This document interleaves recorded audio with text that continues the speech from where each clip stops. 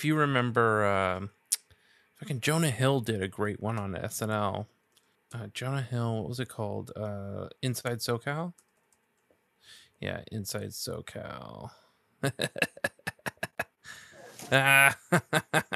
Hold on, let's put this and watch together. All right, I'm going to see this.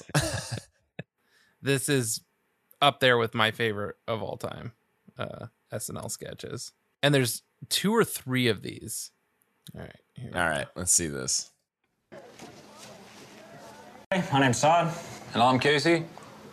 And you're watching Inside SoCal, where we give you the inside scoop on the SoCal lifestyle. So good. Tonight, we're coming to you live from Keith's dad's condo, where he's having a nice little kickback. All right, so for our top story for tonight is Amanda Burns' little sister Sarah is moving back home, and I heard she still looks good. I'd go with her for sure. Yeah, me too. If I get the chance to. Right. All right, so in other news, me, Andy Pierce, and Scott, we want to start our own clothing line. All right, so now it's time for Meet the Boys. Let's go, yo. Meet the boys. Meet the boys. These are my boys. The boys. Or actually, we have a developing story right now, because as you guys know, this year they're having the Oscars. Oh, yeah. So we're gonna go to our boy, Chris Parker, who just came out of a movie, and it's one of the movies that's one of the Oscars. What up, Chris? Hey, what's up? So basically, I just came out of Philomania or whatever, and at first I was like, oh, this is gonna be like a movie about old people. But by the end of it, I definitely was on board and thought, I guess old people are pretty tight. That's sick. For sure. Sick. All right, so thanks, Chris. Now it's time for MVP of the night. MVP of the night. The MVP of the night. Tonight's MVP of the night is our boy Keith, who threw this kickback. So we're gonna check in with Keith to see how he made this party. So gangster. What up, Keith? Hey, what up? What up? What up? So, how did you make this party? Well, I hit up my boy Corey, and that's how Bryce and them heard about it. All right. Okay, and Ian Hardman's obviously staying with Corey, so he came through, and then we just kind of hooked up the bomb-ass carnita spread. Hey, What's up, Mr. Andrews? throwing a party? What's going on here? Just a kickback, Dad. It's just a what? Just a kicker, dude. It's just a what?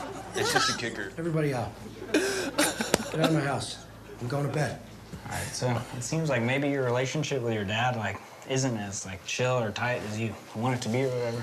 Yeah, no, I've always, looked up to my dad, and, he's always been, definitely the #1 gangster in my life. It's just, sometimes I feel like I'm not, that sick of a son back towards him.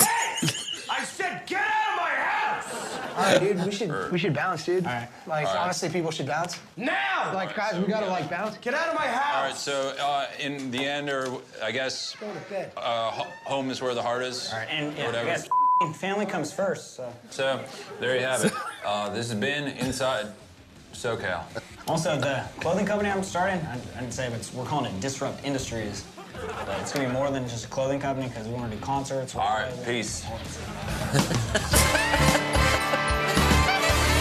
That was really good.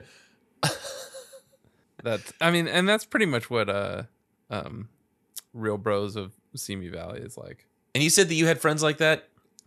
Oh my God, that's me and Ryan Ornstein and everybody in high school. Are you kidding me? Well, exactly it really started resonating with me. And then when the guy said, and my friends and I are starting a t-shirt business, reminds me of we had it all the way down to where we priced out a screen printing machine, Whoa. dude. Yeah, it's pretty bad. Oh yeah, everybody priced out the screen. Oh, machine. dude. No one actually had. Teeth-hurt. And everybody's cousin had one. Yeah. I think I told you about it. It's called Teeth Hurts. Teeth Hurts. And that sounds right, yeah. Yeah, the logo was a dude with this busted tooth. Hell yeah. Yeah, we were always there too. we're gonna have it was gonna be like a button-up shirt, but it was gonna have a screen printed skeleton arm on the. Oh, dude, No, not Atticus. That was Affliction, right? That was borderline Probably, Affliction. yeah. So stupid, but yeah. Oh man, Inside SoCal, one of my favorite SNL sketches. So much so that I did a React video and sent it to Ryan Ornstein.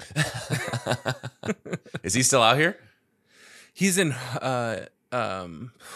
Austin now. Okay, yeah. But every time we get together, it's just basically talking about bomb-ass carnitas spreads. Bomb-ass carnitas. Look, they got a nice shot of it, too. I saw it on the bed of lettuce. Yeah, man. That's you got to get from a really good cart. That's how Bryce heard about it. Yeah. Bryce. And Ian, man. Yeah, man. Everybody's rolling up to these parties all the time. And every now and again, you'd get somebody's, like, younger sister or older sister that would roll through, and she was like the roller queen. This is Jimmy Bud.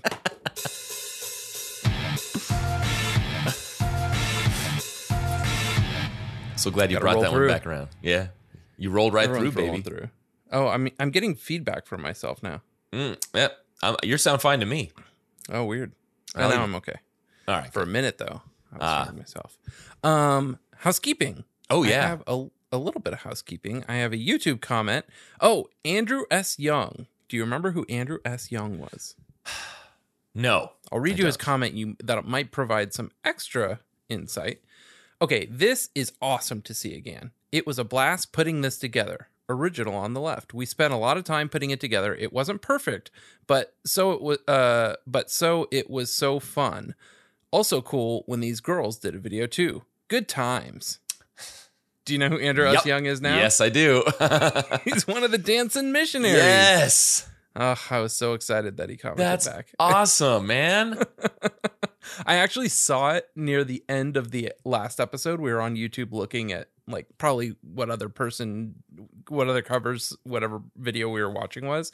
And I saw the little bell had gone off and I was like, oh, what's this? And I was so excited. I immediately like opened a new tab for today's episode, put this in the housekeeping right away. Oh, man.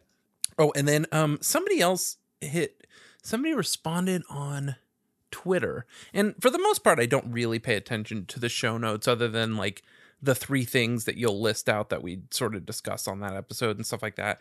But I guess you had put Bleed American Deluxe for whatever episode came out last weekend. Anyway, so I was joking that is this going to be Bleed American Deluxe as well? But it's not on. This was not on a Bleed American Deluxe episode. So. Anyway, and then I think we talked about we were on Sadie Hawkins pod. Yeah, we talked about it last week. We did, yes. We recorded it right before this. So, yeah, anything else you have to keep? Yes, not 1 hour ago, I just sent you 6 images from our boy Matt Schlosser. Messaged us and said, "Hello, gents. For years, I've owned the definitive Illustrated Encyclopedia of Rock, a tome destined for clearance sections of bookstores. I happen to flip to page 420. Nice. And what do I see but a full-page photo of Jim with a blurb about the middle next to it. I wasn't sure what chapter this was, but I went to start, and it was One Hit Wonders with a smaller crop of Jim picture right next to it. Makes me feel all the more justified that I was taking pictures of it to put on eBay. Rubbish, I tell you. I'm finally almost caught up. Oh, boy. Did I call him? Are we oh, God. What was this called? Matt. Let's get Matt's on the phone now. Yeah, Matt, yeah, right. I just clicked the button, man. I'm gonna have to text him and say, "Hey, sorry, it's 1 o'clock where you are." I was wondering why this damn thing asked me for the microphone.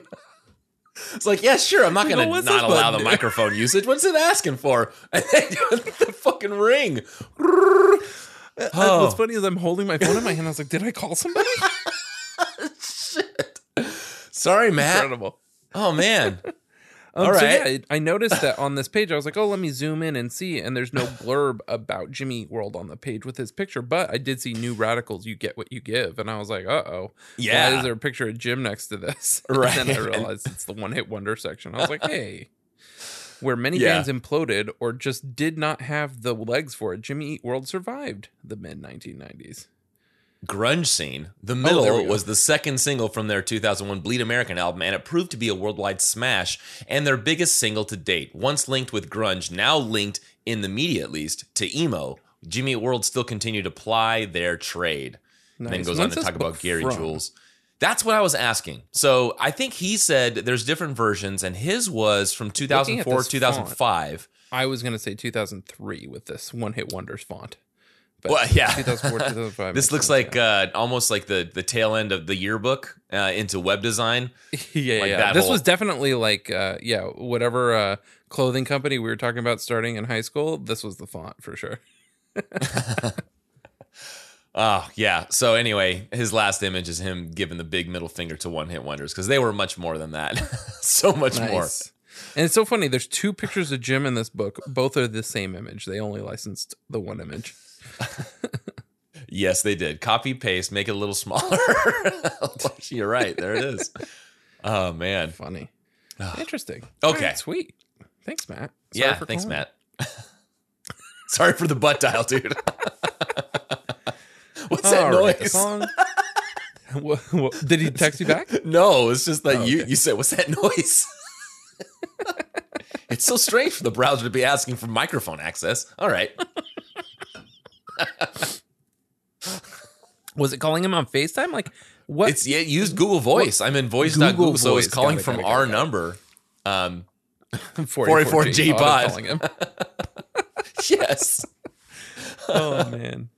All right. The song is Roller Queen. This is from the Jimmy Eat World 1998 EP, track 5 of 5, released December 14th, 1998. Produced by Jimmy Eat World, this track.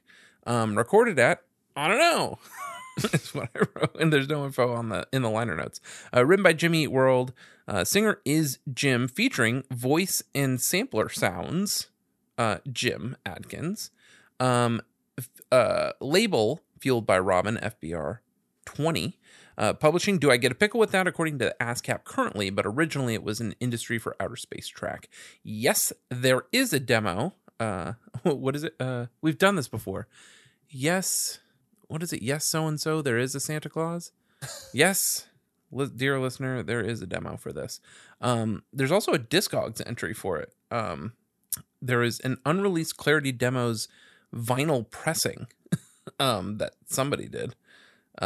Blank cover with sticker, maybe pressed in Japan. I remember we talked about this.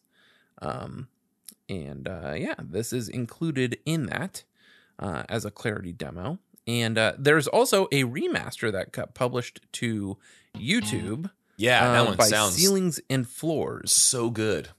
Okay, so I'm going to cue that up for when we listen to that. Yes, we'll listen, please. Or to the demo. We'll listen to that one. Okay, according to setlist.fm, they played this 12 times, all in 2007. Now, what's funny is it says first played in concert July 18th, 2007 at Sunshine Theater, Albuquerque, New Mexico, USA. However, I have a performance that is a board record from March 8th, 2007. So at least 13 times they've played this. And the board record sounds so good. I did not listen. I didn't spoil myself. I didn't listen to the whole thing, but there's a board record from that show. Man. I'm so excited to listen to it. Most recently played it August 3rd, 2007 at Mesa Arts Center in Mesa, Arizona. Notable high note of F sharp 4, notable low note of F sharp 3. Oh, also, sorry, real quick about, now I'm wondering, hold on. August 3rd, 2007. A European posted this. It's not March 8th, 2007. That is August 3rd, 2007. So they put 3807, but it's 8307 for us here in the US. Yeah. So never mind. I am incorrect because I remember Jim in the video saying, "Oh, this guy must be on the internet. He knows what we're going to play next." And so I was going to suggest that they played it even before March, and at least enough for people to know that it was coming up in the set list. Anyway, 12 times, most recent, August 3rd, 2007, of which I have that performance board recorded. Notable high note of, this is interesting. I don't know if I've seen this. It's among the lowest notable high notes and among the highest notable low notes, and they're both just an octave apart. F sharp 4 is a notable high note, and F sharp 3 is the notable low note. It was interesting. I was watching the recording of him at the Milwaukee Pabst Theater, and we can talk about how many times we've heard this song and its effect on us. But I was just mesmerized by his performance, and then I also realized, is that the one? This is July 24th or 27th? Oh shoot! What does that one say? I think I muted this tab. Let me mute it just to go back. Sure. Let's just see. Milwaukee is 24th, July Yeah, 24th. there is you go. Which I have here. It's a little tinny, that recording, but yeah. It is. But I was still, in hearing him sing it, it's not that it wasn't. He wasn't stretching his his vocal cords for this one. Right. So you're right. No, this is pretty middle of the road. Yeah. And seeing as how the notable high note is the lowest of the lowest notes that he's ever sung that were notable, and the notable low note is among the highest notable low notes he's ever sung. He does a lot of strong full notes. That just, Yes. I imagine that's why people, when you watch this being performed live, it just hits you. And I would love to see him play it again. He didn't play it at Chain Reaction even, No. which is he played other things at Chain Reaction. They hadn't played in a long time. But anyway, according to Last FM, 5,892 listeners have scrabbled this 27.5 thousand times. 2 of which are from me, which is not a right number, but Yeah. I've listened to this way more than that. Right. I've got 12, most of which 7 of them are in 2011, but I know I've listened to it more than that. Yeah. And then, is this on Spotify? It's not It's on not, Apple man. Music. No, it's not. Okay. So that's kind of neat. All right. And then a few other things. It's not on TuneBat, but I did want to point out the harmonics on this song. And I would be remiss if I did not point out one of my favorite songs that utilizes harmonics. Do you know the song? Is it a classic rock song or a newer one? Nah, it's I wouldn't know it 90s then. skate punk. All right, this is it. It is called Harmonic from Unwritten Law's first record, and this was when we started the band in high school. Ryan showed me this band and specifically this song, and I was like, yes. And that was the first time I'd ever heard of harmonics. I only just started playing a stringed instrument at all.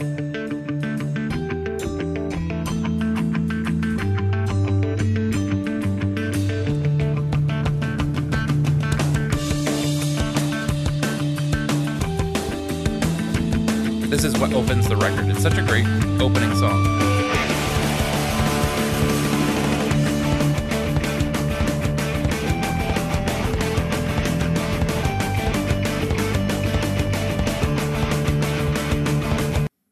Great. Isn't that like just great textbook 90s skate Totally. punk? Yeah. Especially with that, the intro of the, what is it?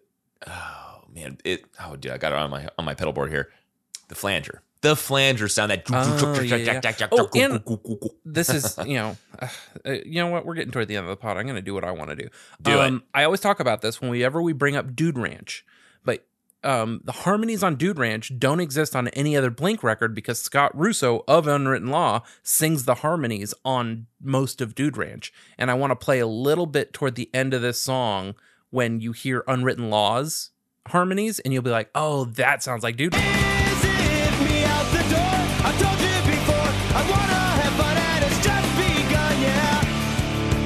Of course.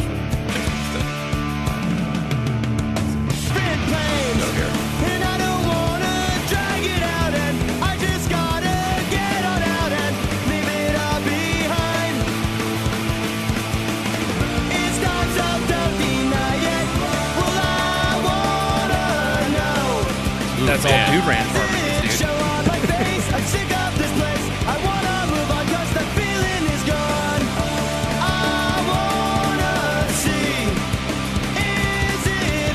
Yeah, very Dude Ranch. Oh yeah. So if you love Dude Ranch, listen to this Unwritten Law. I think it's just self-titled. It's what, I don't know how you describe this. It's a sphinx with the Unwritten Law star behind it. But yeah, great record. And anyway, had to talk about the harmonics. Tons of harmonics on this. And then, okay, the sound at 2 minutes. Yes. I mean, we know that coming from the old analog world of like plugging your CD player into the car and having the aux cable. If it was worn out over time and you didn't have it positioned in just the right way, it sounded like that on the song. I did reach out to Jim to see both Jim and Zach to see if they had any, not specific to that sound, but I imagine that if they had anything to say about the song, that sound, that effect, right now would come up. When I listened and to I'm wondering it, how they did it. when I listened to it, I had the same exact thought process as you. My mind went to that sound of when something is not completely and the ring is not, engaged and you can just move it. But when it started, the second half of it, when you hear that, when you hear this, the intensity of the static affecting the sound that's actually being played, the guitar, the harmony, the harmonics. This is what I thought what he was doing. So now on the other piece of, if you go on to, you're looking at the images of this insert, and you're looking at the page where it had, there it is, Jim Adkins voice and sounds. That's what you had noted earlier, right? If you go to the page before that, I believe it, and it's got Tom in the foreground, the other 3 band members behind him in that. It's like a wooden thing. You can see it says, Roller Queen, recorded by Jimmy World, all songs published on An Industry for Outer Space, ASCAP, Radio and Playback Machine by Jim Adkins. What I think happened was he did something that I've done when, you have like a cheap equipment, and like, let's say you merge two sounds into one input, one mono. They can't both be there at the same time. So if one's louder than the other, then it will overtake that. So if 2 people are talking, the louder person is going to overtake that other person. So what I think he was doing is he was fiddling around with this. Maybe it was with an 8-track that he had recorded radio static on, and was just, as he was playing it in, it was just a tad louder. I don't know if he was actually turning the knobs, if he was getting that creative with it, but that's what I think he actually did. Was he took a sound, the audio, that static from the radio that he had captured, and was playing it over it, and then they probably just cut that part and spliced and did when it goes back in after the static stops. Yeah, it comes in right on. Oh yeah, it does. Boom, boom. It's boom. very intentional. Yeah, but I think he was just fiddling around with it, and at this point they're doing actual 2-inch tape, right? So I can't imagine they have too much time to fiddle with. It costs money when you're sitting there screwing around with stuff. But my thought is that he was actually messing around with merging sounds into the playback, and whatever it was, it came out cool, and they used it for that part of it. Yeah, man. Right before 2 minutes. That's what I think it is. But you're right. For the old school people, yeah, it does sound like somebody's just barely putting in the headphone jack. Yeah. Or it's in, and the that little piece that is supposed to reinforce the cable going into the jack. Yeah. But if the cable's frayed underneath that, and you don't have that cable positioned just right because it's just starting to get worn out, the connection is just weak of the cable into the connector, and that's you get a similar sound that way too. Yeah. And also, since we're talking about audio phasing, we'll call it audio phasing. Yeah. Analog audio phasing. Right. So I took you guys along, right, on Discord. I was pulling apart my Fender Twin, and because it was a gift to me. It was a nice thing, but it just needed to be cleaned out. So I took all the little pots apart and used contact cleaner and all that stuff and put it in there. But before I did all that, anytime you moved any one of the knobs, like once you stopped moving it, it was fine. But that moment that you moved it, it would go and just have this really noisy static sound. And if the thing's cranked to 4 or 5, it's like I couldn't handle that if I was turning it around. But that could have also been it. Like it was just like a dirty input, or a dirty knob, dirty pot, any one of those things. Dirty pot. Yes. Yeah. Anyway, what a cool sound, and so many people remark about that one. Oh, okay, good. Yeah, I stayed off of Reddit because I figured that's your domain, but I figure that might be where they be talking about it. So I will say, before to round out the structure and before we get into lyrics, this is a song that is pure vibe for me. Could not tell you what this song is about, so I'm excited to read along. I have the liner notes scanned in high res.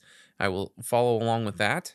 All right. I assume you're going to be going off of what it says on Genius or wherever you sourced your lyrics from. Yes. And it wasn't hard for me to hear him saying these lyrics, so I looked at the liner notes before we hopped on just to see, and that's when I came across that whole radio noise. And I will say in the liner notes it says Jim Adkins voice and sounds, and there's no one else credited to the song. Right. And I did come across somebody in the Facebook group saying, "Oh, I think I read somewhere that it was all Jim and no one else." Liner notes suggest that it's all Jim, no one else. Yeah. Yeah, with the creativity on it, I believe it 100%. All right. So, we ready to jump into this? Let's do it. All right. This is Roller Queen. So, I always had a thought that this was about roller skates, like a roller derby, or what is it, roller rink? Yeah. Yeah, that's what it is. So, I always had this picture, and the image that I had in my head, I want to say is Oh, that I think it's the first and only whole album, but it's that picture of the woman holding the with the makeup dripping down. She's crying. That's the image that I saw in my head. It's just this woman that's just something outstanding. I think there are multiple whole records, but everybody knows the one. Yeah. Hot take. I prefer that first whole record to almost any entire Nirvana record. Yeah. It's really well done. She has had her share of I don't think scandals is the right word, but some issues that she's had to go through, but she had a really good band. Yeah, I love that first whole record. So good. Yeah. Okay, so these are the lyrics for Roller Queen.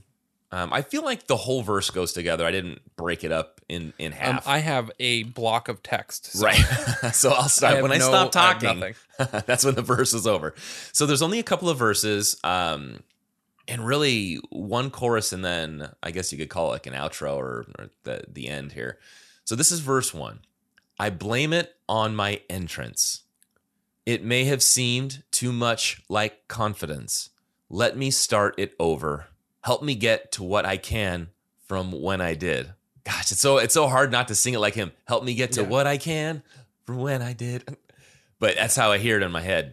And for these lines here, I think he's pursuing a girl that's either out of his league or he genuinely lacks confidence in situations like this. Maybe he just tried something out of character and he's kind of hung up on it. You know how you do something and you do that, you try to impress the girl and you go, God, so stupid. It's the it's the Chris Farley interviewing Paul McCartney. Stupid. Us interviewing Jim. Yeah, right. You just think you get so hung up on it, and in their eyes, they're going, "This is no big deal. Just continue on. Be confident." Or maybe he's a different person from the start and realizes that he can't keep up. He wants to go back to the beginning and start over. Maybe either he's trying to court this girl, or they've been in a relationship and he's just looking back, reflecting on how maybe he was acting incorrectly and should have been truthful from the start. So far, is that what you've read in that block of text? I'm into that. I'm seeing this all for the first time. It's as if I didn't know what he was saying. Okay. I felt it. So after help me get to what I can from when I did, we have the chorus. All that I know is how I can hold on.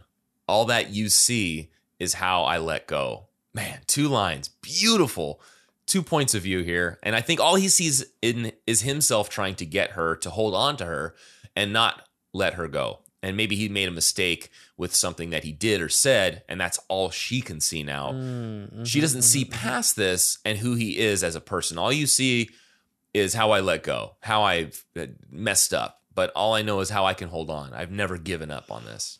And then in parentheses here, I don't know if you have the parentheses in your liner notes, but it says, take me back, please. Is that in there at all? After how I let go? Double checking, is it somewhere buried within the paragraph? No. Okay, so this is in parentheses, and it's something that he kind of says under, not under his breath, but I guess maybe they put it in parentheses because it's not in the liner notes. So take me back, please. And that's at 148. And that's right before that amazing moment, that static that we just talked about. So take me back, please. And then it goes into that booty. And the radio and playback machine by Jim Adkins. Yep. Boom, boom, boom, boom. Oh, man. It's beautiful. And then we have verse 2. Second verse here. Had to leave my reasons. It may have seemed too much. The consequence. And in your busy, dizzy life, you will become everything you said you would. I think he's trying a bit too hard, maybe to justify his actions. And is the consequence them moving further apart? Is that what he's talking about? It may have seemed too much, the consequence. She's a busy person, and he wants to be included, but she doesn't have time for him. And all these things that she said to him that she'd make for herself, like being a professional, moving up, living that perfect life, will eventually come true. I think that's his consolidation, or is just saying that I want the best for you. I'm going to wish the best, even though this didn't work out for us and I want to hang on. It seems like you've moved on or are out of my league and don't want a part of me. And that's what I believe he's saying in verse 2. Then we have the chorus again and this beautiful, beautiful final line that Jim says after so a verse, chorus, take me back, please. and then verse, chorus, and then so how about once around? It's just so it's what's the word I'm looking for here? It's genuine. It seems Melancholy. yeah, melancholy and innocent. So how about once around? It's saying, look, let's just put aside all of the issues that we've had. Would you take another loop with me? Can we do this again? I'm willing to take the cycle of pain just to be with you. So please take a chance on me. And in that one line, after all that he's said before this, that preceded this, and so how about once around? And then about 3 or 4 minutes of just, I'm sonic. going to send you a screenshot here of the liner notes. I want to talk about the formatting here because I believe this is our last track on this EP. It is. What do you call this justification? It's center justified, but also blocked. So that look how big the gap is between once and around. Right. And it's yeah. The kerning is coming between words, not between letters. Like newspapers will do it sometimes where they want it to be that perfect width of the column, but they'll space out the letters to make it fit. This is kerning on the word or the space between the words. So basically, for the listener, it says, how about on the line above? Then it says once all the way to the left justification, and then a huge gap, and then a round question mark is right justified on the same line. And then below it, you can see another example of this. Jim space right. Adkins colon voice space and space sounds dot. Right. Now this is what it's just you would call that justified. It doesn't matter. It seems to be some justification. Like if you're in a Word document or you're in a Google Docs document and you want it to look like this, you would go to the justification dropdown and choose the one that has the perfect square of text lines. But what is that called? Justified. It's just justified because it's not called justified. It's just called justified. Yeah. Now there is something looking at when I was working in InDesign. You would have this option and you could go down and tweak it so this didn't happen. But really, by default, there's very simple requirements for justification because what it needs to do at the very least is whatever's on line 9. If there's 2 words, it's got to put one of them on the left, one of them on the right. And my thought is that maybe this was just an early publication tool like Quark or something that I don't know when this was 98. So maybe Quark or whatever. It's funny. I don't remember the name of the company that did the layout. Actually, I might have it handy. But I remember David Brown is the one that did it. And I was like, I went to college with somebody named David Brown. I don't know if you knew Dave Brown, but I did. I did not know Dave Brown. Dave Brown's cool. I'm going to see if I can figure out who did the layout. But anyway, Quark or something like that. You're is what I'm thinking. And they just didn't. Either they wanted to leave it as basic as possible because look, they're intentionally doing everything lowercase. That was the direction maybe that Jim gave them. Layout and design by Box Canyon, David Brown and Grant Raniero. Raniero. But Box Canyon, everything is very boxy with the way that yeah, it's just just straight justified. And it would be the same if it was like Chinese that's going from right to left, it would do the same thing and just draw it across whatever that text frame is. It's going to go from left to right or right to left. Oh, and it's interesting. It does credit Radio and Playback Machine by Jim Adkins, but only over here on this page of the liner notes, not next to the song itself. Right, which is just that's why I think that he brought in something else. That he's like, hey, I'm bringing in this. It's like we're a band. We play these instruments, but I'm actually bringing in this equipment that I want to play back on this one. I thought it was crediting him Radio and Playback Machine. Interesting. It says Radio and Playback Machine, which is the cover of the EP. Oh, maybe that's what it is. And a playback machine. So it says Radio and Playback Machine by Jim Adkins, Band Shop by Paul Drake. So yeah, interesting. Huh. Gosh, that radio on there, it looks just like the one from Gilligan's Island. Yeah, totally. I always, in my head, it's a like a JCM 900 or something. It's not a radio. Like if I were to picture this album art in my head. It's a guitar head, not It's a radio. exactly, and it's just a vintage one. It's one that's white. It's not or like like an acoustic colored one. Yeah. Yeah. But you're right. It is. It's basically the coconut powered radio from Gilligan's Island. All right. So anyway, there you have it. Those are the lyrics. Yeah. So how about Once Around? Yep. And it is justified. Shall we listen to the demo? Yes. And yes, please. let's take a listen specifically to if Take Me Back Please is in the demo, and if I'll go to the remaster, and if I gotta jump to a time here. What time was it? I jumped 2051. Okay. 2051. Let me put this in watch together. And if the tape effect or radio or cable effect is on there. I gotta jump 2051 on here.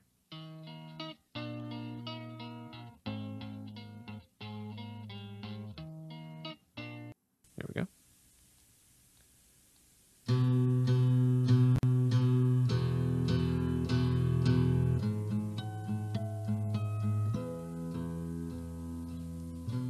Do you think that's an overdub, or do you think he pulled it off? It sounds like he's going between the two strings with the pick. I don't know. That's tough, man.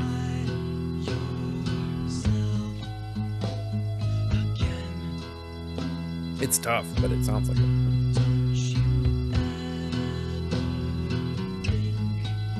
These are different lyrics.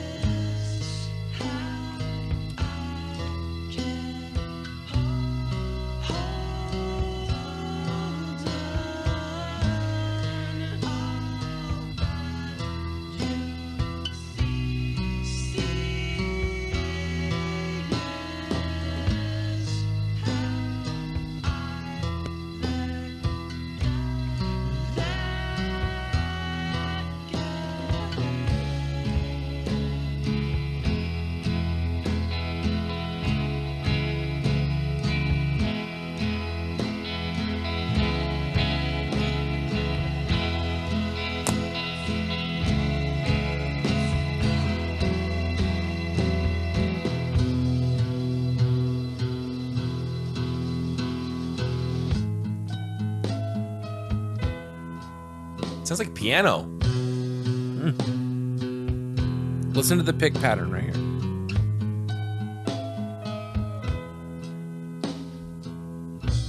I think it's doable.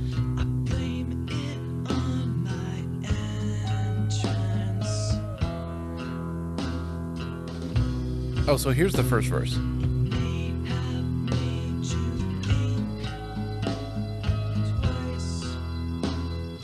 But still different.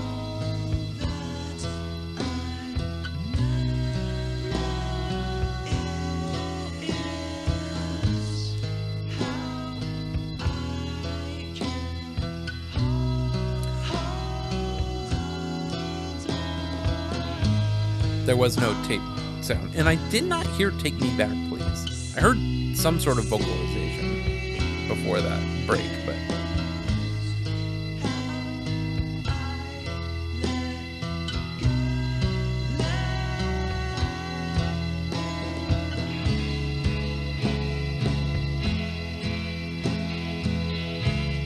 somebody had said this was like proto Goodbye Sky Harbor, and I definitely hear this is the Goodbye Sky Harbor chord progression right here.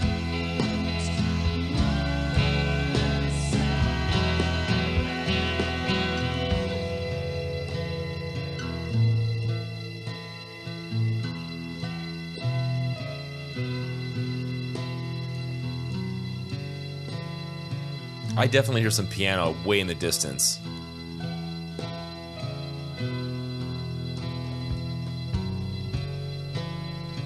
This part sounds like a Death Cab song.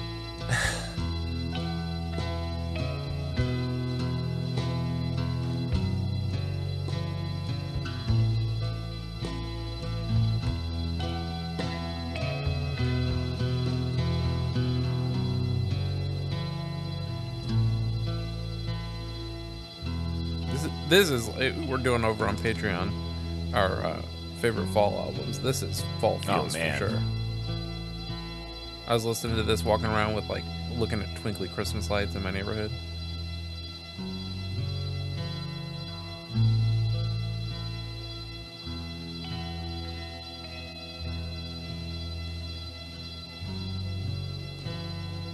What a vibe. God, there's so many sounds underneath. You don't even know we're there until like, you just Yeah. isolate them in your head. Here's what Ceilings and Floors did. The source tape was a bit muffled, so I decided to try and give these demos a bit of a remaster. This was mainly just EQ to brighten it up, and speed correction. The original tape was about 1.5% too fast. I also reduced some clicks and did some noise reduction in quieter parts.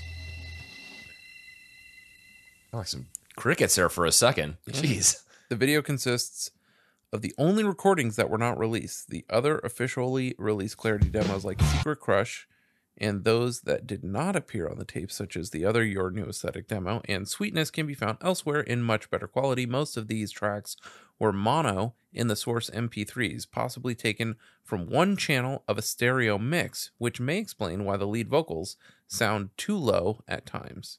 So that's pretty cool. Mm-hmm. Thank you, Ceilings and Floors. Yes, man. Ceilings Hard and to find Floors. stuff.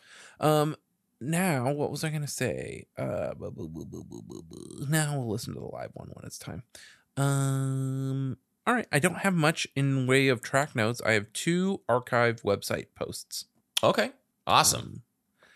The first is from a time, I want to say 2012. This is Invented Era website, Proto Damage, and it's loading. It's loading. Here we go. This says it's listed in the single section of the website at the time. Self-titled EP, released 12/14/98. Label Other. Interesting. Format/editions single. So I guess that just is why it's named a single. It's a 7-inch. Or this is a 10-inch. Sorry. Release date December 14th, 1998. Interesting. Here's another, right beneath what I just read to you, is a different format of the same information. Release date December 14th, 1998. Label Fueled by Ramen. Credits/info produced by Mark Trombino and Jimmy Eat World. This is for the full EP. Notes: 5 songs, 2 of which are on Clarity, and 3 unreleased songs only be available on this release. Only be available on this release. And that's true. Although Softer ended up on Bleed American Deluxe, but Roller Queen did not. I know of all. I mean, I like Softer, but Yeah. I thought about that too. Why? And there's 2 comments on this post, but the Wayback Machine did not crawl the comments. I wanted to see what they were. Bummer. What were you going to say? Oh, I don't know if I was going to say anything. Just that Roller Queen didn't end up somewhere and Softer did. Yeah. I wish they would just have added that on. Not that I would want to replace Softer, but I do like Roller Queen more than Softer. I have to say. Now, so the stuff that I came across, there were some of the typical haunts that these songs show up on. Other ones were a little fuzzy. Punknews.org did have that. The page finally loaded. They updated. They gave in. They told the man, they're like, all right, you know what? We'll pay you your money for your certificate. And the problem was that the cached page that I had loaded in case they didn't renew their certificate didn't load the comments. And that's actually where Roller Queen came up. Yeah. I had in my notes, like, it doesn't even mention this song. Why did this come up in search results? Yeah. This was an Alban Paul article or post, I guess, rather. It's very short. 16 years ago, Jimmy Eat World to reissue Clarity Static Prevails. According to Alternative Press, Jimmy Eat World will be reissuing their first 2 albums. Both 1996's Static Prevails and 1998's Beloved Clarity are slated for reissue. Each disc will include rare and previously unreleased material as chosen by the band themselves. The Clarity reissue will include Christmas Card from the band's split 7-inch with Blueprint, and a demo version of Sweetness. The Static Prevails reissue will have 77 satellites. What Would I Say to You Now from the band's split 7-inch with Jejune, and the cover of the Wedding Presents Spangle tacked on. The band continues to work on their 5th studio album and follow up to 2004's Futures and 2005's Stay on My Side Tonight EP. And the comment shows up, is it in the main thread? I do believe so. So this guy Colin, 16 years ago, says clarity over, and he's just saying that the greater than. Clarity is greater than anything I've ever heard, but not that hard to find. Static Prevails is fucking amazing too. But why not reissue the singles collection? I'd say master some of the Clarity demos, the untitled song that didn't make it, the rewritten Your New Aesthetic, the Roller Queen combined with, for me, This Is Heaven, and put those on. Spangle and What Would I Say to You Now are fucking ace, though. Nice words. And then Falling Upwards 84 says, wow, you haven't heard much, have you? Just a bunch of whiny people in this thread here. So that's finally what came up on punknews.org. There is something from Stereo Gum. So Stereo Gum, it's sort of Roller Queen adjacent here. So this is Clarity Turns 20. This is February 22nd, 2019 by Ian Cohen. And they are just talking about there have always been many ways to hear Jimmy World's Clarity, your favorite streaming service, the 2007 reissue, et cetera, the 10th anniversary tour. They're going through track by track and kind of talking about just how they sound. So there's a couple of paragraphs here where they talk about, they mention Roller Queen. So on Table for Glasses, the strings and literal bells and whistles are the whole thing. A full-on orchestral version of Jimmy Eat World that sounds positively lavish, rendering Static Prevails and even the magnificent Roller Queen from their 1998 EP as mid-fi by comparison. I still can't get over how much the bass booms once the drums come in. So referencing it there in their conversation about Table for Glasses. And then further down, you're not bigger than this, not better. Why can't you learn? He sings on Lucky Denver Mint. And this was supposed to be the breakout hit. At the behest of their A&R, Jimmy Eat World preempted their already completed sophomore album with a teaser EP that included Lucky Denver Mint, 2 other songs that were intended for Clarity, For Me This Is Heaven, a demo of Your New Aesthetic, and 2 of their strongest deep cuts, Softer, Roller Queen. It was the first major success for the label that released it, a Florida indie partially commandeered by Less Than Jake's drummer called Fueled by Ramen. Success for Fueled by Ramen in 1998 meant being able to afford office space in Tampa. I feel like we read that before. Yeah, we have. Definitely. I remember that blurb. Yeah. I also came across another Angel Fire. Was it Angel Fire last time? I think so. I think so. This was another one. It looks like somebody posted individual 18 to 20 plus track playlists here. So they would do October to December 2001, and they'd have songs on it like Eve 6's Promise, Jewel, Standing Still, Newfound Glory, Sincerely Me. Well, they did have 30. Yeah, all the way. Some of these take you back, man. Fuel, Shimmer is one of my all-time favorite. I know that a lot of people think, oh, that's a little too emo for me. I love Shimmer by Fuel. I don't know it. No? Mm-mm. Okay. Well, anyway, June of 2002, volume 4 of this playlist here on, they have 3 Jimmy Eat World songs. Jimmy Eat World 12/23/95 in the first spot. Jimmy Eat World Table for Glasses in the 5th. And then track 12 is Jimmy Eat World Roller Queen, sitting alongside the Get Up Kids Red Letter Day. Further Seems Forever February Tide, the Get Up Kids Michelle with One Eye. Juliana Theory Constellation. I mean, I never really made individual playlists like this. I would do mixtapes and stuff, but this is kind of cool. It's nostalgic to go through and just kind of pick Jimmy World 17, Jars of Clay, Love Song for a Savior, Coldplay, In My Place. Ooh, Weezer, Falling for You. It's almost like they have really deep cuts and then everything else that we've all listened to. Boxcar Racer, I Feel So. June 2002, Volume 1. Yeah. So it showed up there on this Rocket, a music log on Angel Fire. Now, the proper places, there's Uproxx had 2 lists, or I'm sorry, Uproxx had a list. The best Jimmy Eat World songs ranked. Ian Cohen, February 16th, 2021. So Ian Cohen again. At spot 25, Roller Queen, Jimmy Eat World EP, 1998. Both of Jimmy Eat World's releases that were intentionally self-titled are nowhere to be found on streaming and pretty hard to find in general. In the case of 1994's Jimmy Eat World, likely because they're sort of embarrassed by it. I imagine 1998's Jimmy Eat World EP has caught up some legal or publishing rigmarole, released on an imprint then best known for being run by a guy from Less Than Jake. Jimmy Eat World mostly existed to give Lucky Denver Mint a trial run, and once it got some spins on K-Rock, the release did enough numbers to allow Fueled by Ramen a bigger office space in Jacksonville. You mentioned it again. Nowadays, Jimmy Eat World is worth seeking out solely for Roller Queen, a slow-motion space race with no real equivalent in Jimmy Eat World's catalog. They've dabbled in lengthier songs on Static Prevails, with Anderson Mesa playing the role of epic closer and Digits more of a prog rock-like sweet. But with Roller Queen, there's no real hook, no real structure aside from a slow, steady crescendo interrupted by bit-crushing production tricks. Imagine if they made their low-level owl instead of Clarity, or veered off into becoming a digital post-rock act on more music. Nothing in Jimmy Eat World's catalog conjures up as much fascinating alternate history as the least heard song on this list. You're right, man. This is That's a low-level owl. It's an Appleseed Cast record. Is that what it is? I was like, what a weird thing to say. And I was Yeah, like, it's right? got to be the name of a record. And Okay. the Appleseed Cast is probably very much something that this article writer is into. Yeah. Well, here, let's see. This last mention here is on Brooklyn Vegan. I love a good Brooklyn Vegan. Jimmy Eat World's 10 Best Deep Cuts. Andrew Satcher, September 7th, 2022. So very recently. Yeah, wow. It's not often that the world gets treated to a band like Jimmy Eat World. They've had the same 4-piece lineup for over 25 years, and 3 of those 4 members for nearly 30. They've never gone more than a few years without a new album, never went on hiatus. I don't know about that. And they've remained a consistently strong band, both live live and in the studio, whether the radio and MTV and the music press was paying attention or not.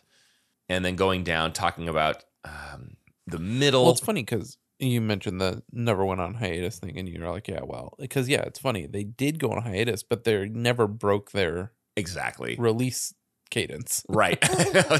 So they're just an astounding band that took some me time and still put out a freaking album.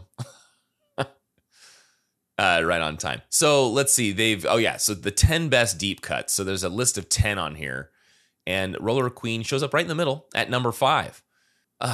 Roller Queen from Jimmy Eat World EP, 1998. As legend has it, Capitol Records almost shelved Jimmy Eat World's now classic Clarity, and in the process, they suggested the band release an EP. So Jimmy Eat World put out a self-titled EP with 2 Clarity songs, 1 Clarity demo, and 2 non-album tracks in 1998. It was released on Fueled by Ramen, which was still a few years from becoming a label. We all know it was. We all know it as. One of those non-album tracks was Roller Queen, a song that's every bit as good as the material that did end up on Clarity. It's a nearly 7-minute slow burner, the kind of meditative post-rocky emo song that Jimmy Eat World would do only a few other times in their career. And they do this kind of thing just as well as they do the 3-minute crowd pleasers. It's the kind of song that totally engulfs you and puts you in a daze that lingers even after the song's final fade out. That is so true. I listen to it and I go, I want to listen to this again and get lost in that space. Like you said, it's a vibe. It's a total vibe. And you may not have known what he was saying, and that doesn't matter. Neither did I until I went through the lyrics. And just listening to it again, I got lost when you were setting stuff up and sending me updates on what time we were going to start recording. And I just listened to it over and over again. And I just thought I could do this all night. This is great. Yeah. So that's what I got as far as articles. Nice. All right. I got a couple more things. One is from older Jimmy Eat World website. This is right at the turn of the century. This is an EP available on CD and 10-inch vinyl from Fueled by Ramen. It consists of 5 songs, 2 of which will be on our new record, Clarity, and 3 unreleased songs that will only be available on this release. The album tracks were produced by Mark Trombino along with the band, and the other 3 songs are produced and recorded by Jimmy Eat World. It is available through cdnow.com and Saul Goodman MD, which is funny because it's way before Better Call Saul. So I guess that's just them making a Saul Goodman. Saul Goodman. Saul Goodman. All right. Up Rocks had as a top 30 Jimmy Eat World songs. That was the one that I went through. I'm sorry. Did you already read this? Yeah, I didn't realize you had the Up Rocks. Yeah. Did you say Up Rocks though? I did. Yeah. Oh. Right before Brooklyn Vegan. Oh. I didn't hear the publication. All right. So, yes, there was that. And then this is, how can I get you to say this number? I like doing let me give you some facts about this. All right. I like a challenge. List of major news events in history. Okay. I'll start from 10 and work my way up to number 1. All right. Number 10, Operation Moses, a secret operation by Israel to airlift thousands of Jewish Ethiopian refugees out of Sudan, happened this year. Michael Jordan is named as the NBA's Rookie of the Year. The popular film The Color Purple premieres. Nintendo releases the NES in North America markets in October. Route 66 is removed from the U.S. highway system. The Greenpeace ship Rainbow Warrior is sunk when French agents plant a bomb on the hull. The United Kingdom and Spain agree to reopen the border between Gibraltar and Spain. The eastern half of North America is hit with an exceptionally cold winter, one of the worst in recorded history. Number 2, the Coca-Cola Company introduces New Coke. And number 1, Live Aid pop concerts in Philadelphia and London raise over $50 million for famine relief in Ethiopia. All right. Now, my gut wanted to go with 88, but there's no way you would have missed the hint for that one, right? So I'm going to go ahead and guess, getting me to say 88, right? Right. I'm going to go with 87. And it's not, but I'm interested in what are you the just Nintendo throwing darts, or? Right? When was the Nintendo? NES releases in North America markets during October of this year. October? According Was it 85? to thepeoplehistory.com. No. Michael Jordan, I want to say like 91. A little fact checking. NES 91 North America release was after this year showing at CES 86. had a limited release. It stormed America the following February, but it did come out in the previous year. And I would guess October of this year. 85. I will say it was released in Japan in 83. That early? Because I'm looking up here. It's so wild that it was out there for that long. Yeah. What was the number? 84? No, I never gave it to you. It's 85. It was 85. Okay. My tabs. Roller Queen also this is JT O'Donnell's number 85. I Queen figured. also appeared on the aforementioned Fueled by Ramen EP. In the course of my research, I discovered that this EP was actually their first successful release and allowed them to move into their first office space in Tampa. So there's that. Jeez. It's a much different song than Softer, and without a doubt hinted at the weird studio places they were about to go with clarity. The extended, repetitious outro of Roller Queen could be viewed as a precursor of another more famous song with an extended, repetitious outro that they were about to release that I will discuss in depth in part 2. So that is JT O'Donnell's number 85. Yeah. He also links it to Goodbye Sky Harbor. All right. I have this in additional links. I found 2 other bands called Roller Queen. I'm going to send you a link to one because it's on Spotify, and I'll queue up the other because I think it's only on Apple Music. Did you come across these bands? I did. Yeah, I did listen to it. It's a cool little purple logo, right? With that sounds right. Yeah. Let's see. Yeah. Yeah. There it is. It's got So 2 monthly listeners. All right. A whole 2.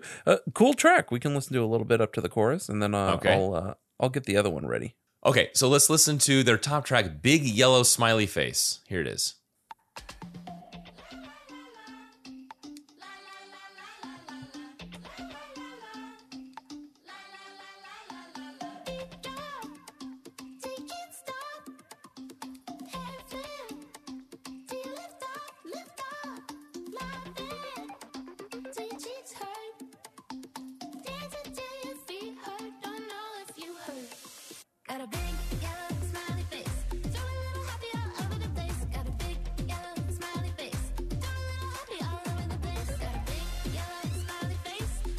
Is this like kids' music, do you think? I don't know.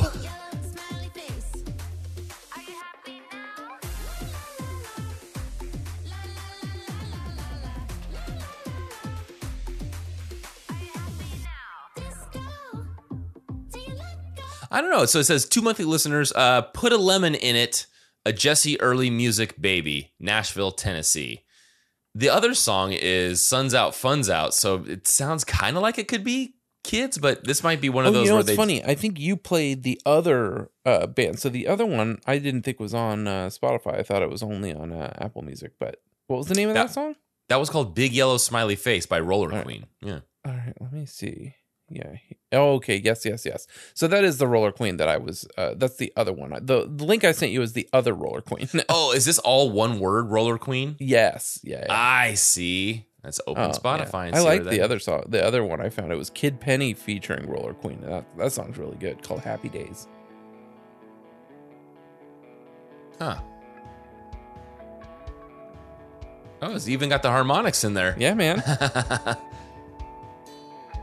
So this is a different Roller Queen than the one you just played. Right. This is Roller Queen. The other one was Roller Queen. This feels like California Wives or Oh, yeah. like Josh's band.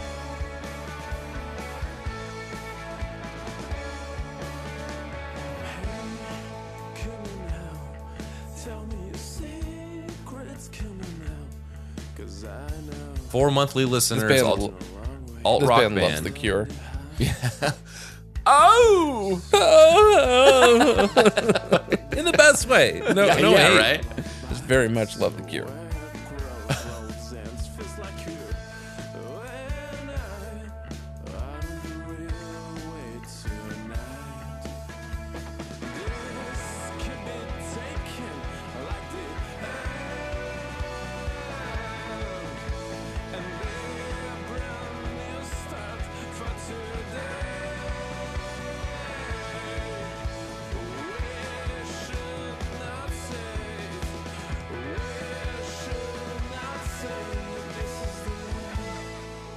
I like it.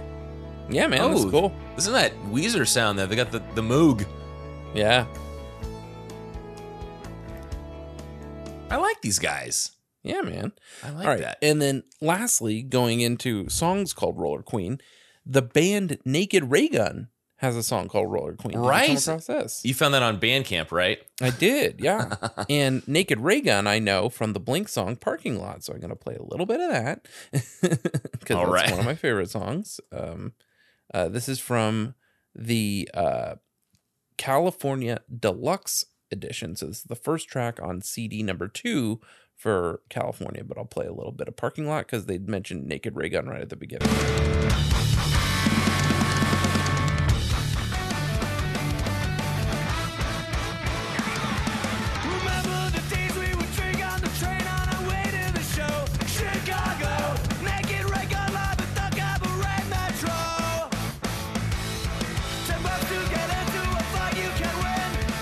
Anyway, Naked Raygun live at the Cabaret Metro. So here's Naked Raygun with their song. Roller Yes. Queen.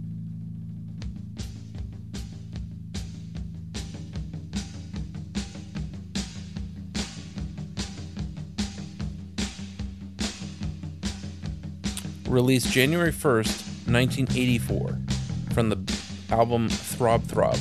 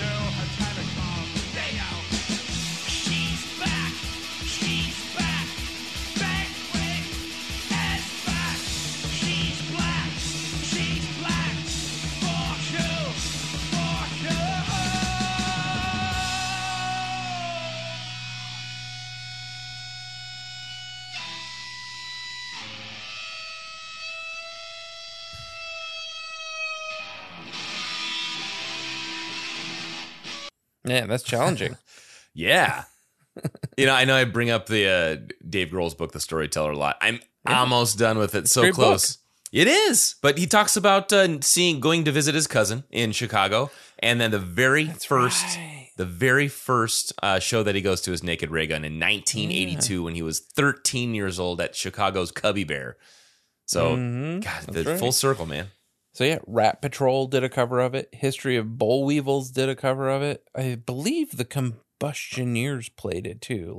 Did you see the Combustioneers playing Roller Queen on YouTube? No, I didn't. Let's see if it's No. the same song.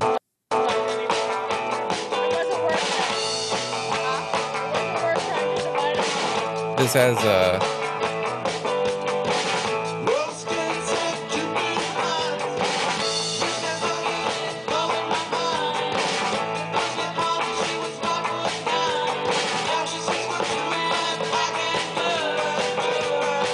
I don't think it's that same song, a cover of that, but it's a song, the Combustioneers playing Black Leather Roller Queen is the name of that. And does this band not look like they should be on the No Huey, No Lewis, No Thanks? Oh yeah, totally, what's that man. page?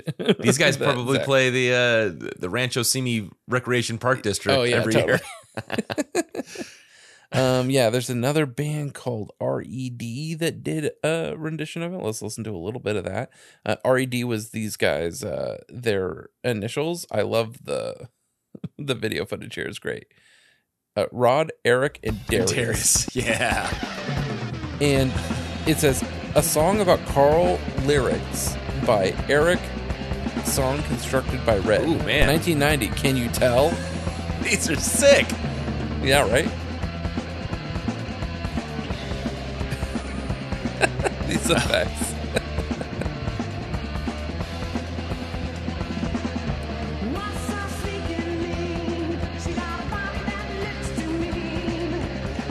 This sounds like something Jim would be into. This makes me think of Deep Purple. Well, he looks like a tennis dad though. I don't even know what that means, but I'm looking and I don't disagree. Oh my god. Ken Burns effect. Ken Burns effect. Ken Burns effect.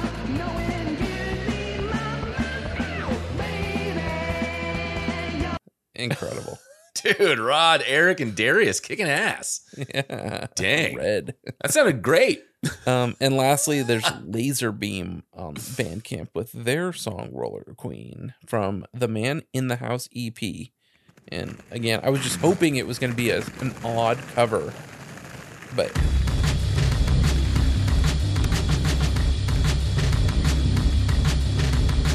She's the queen of the roller ring. And when she's out there on the floor, she knows she reigns supreme. Hey, roller queen, I want you to show me everything. Oh man. Industrial.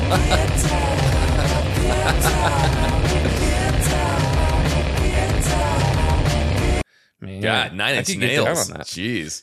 Yeah, totally right. Oh man. Excuse me. All right. Shall we jump into? Let's jump into community before we jump Yeah. into the live videos. All right, cool. I'll let's see if there's anything useful in Shoutbox. No.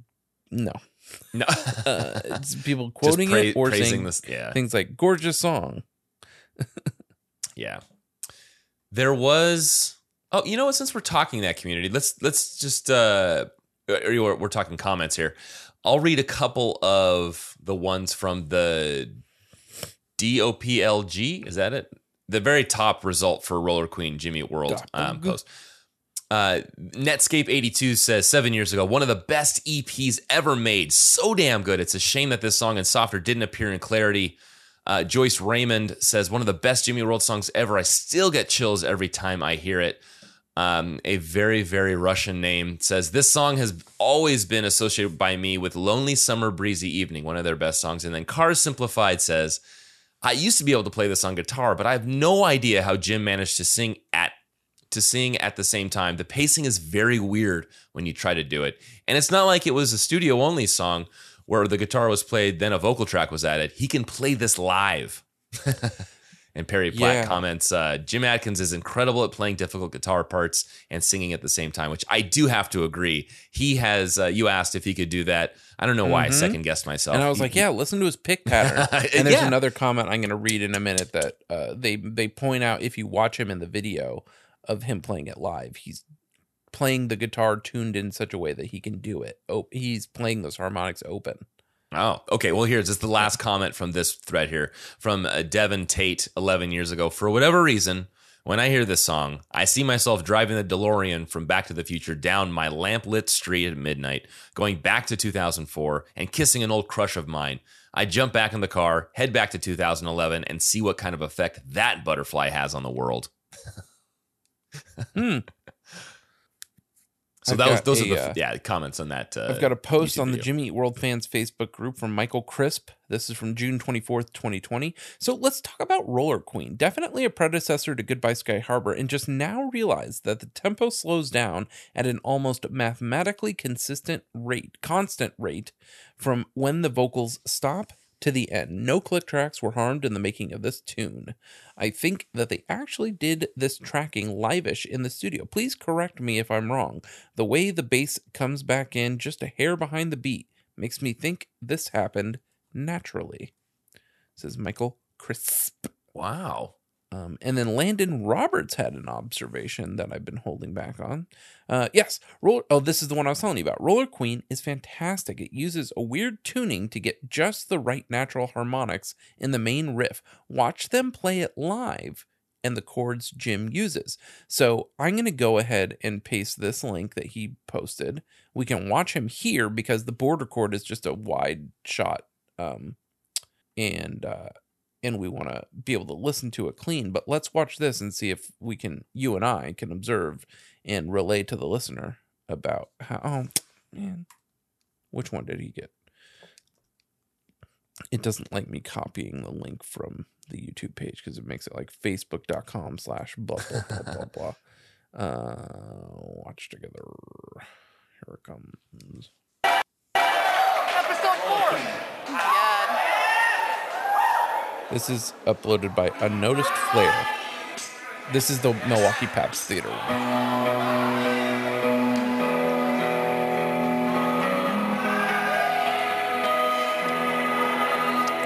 And Tom just backed into the darkness. That's about Jim here.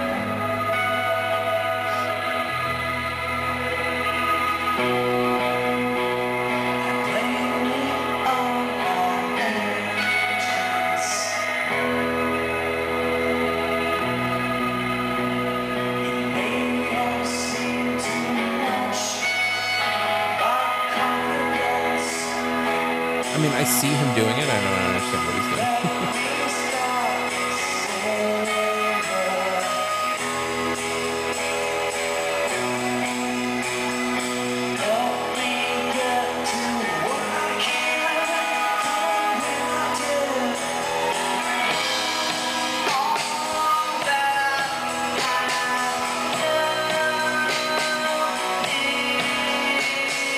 I wish Tom was singing the other part.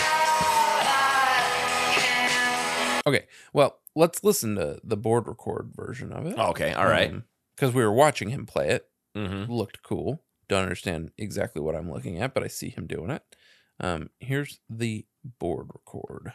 This is like the person said out there who's obviously read the internet. This is a song called Roller Queen.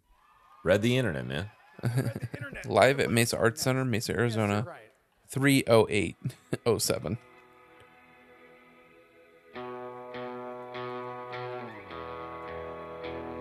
They played to a track, it sounds like.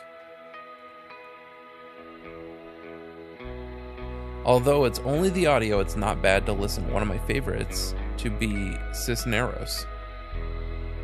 It was Bass. It was a translation from the description here from Isaac Caro Brunete.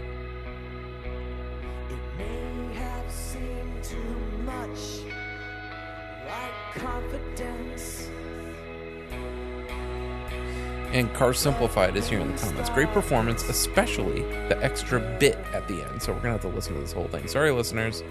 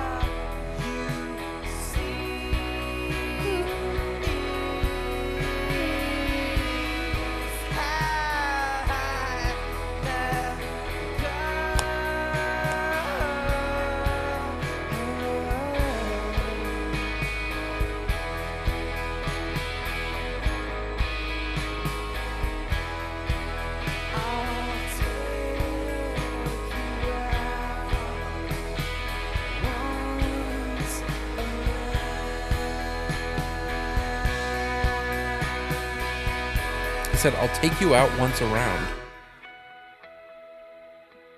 Instead of please take me back.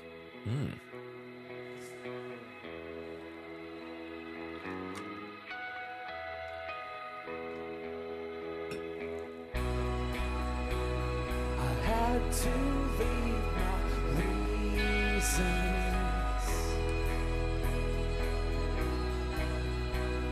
It may have seemed too much. The consequence. And in your busy, dizzy life, you will become everything you said you would. All that I know is how I can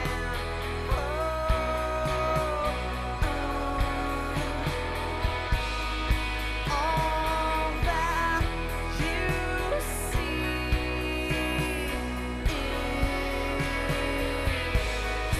how I felt.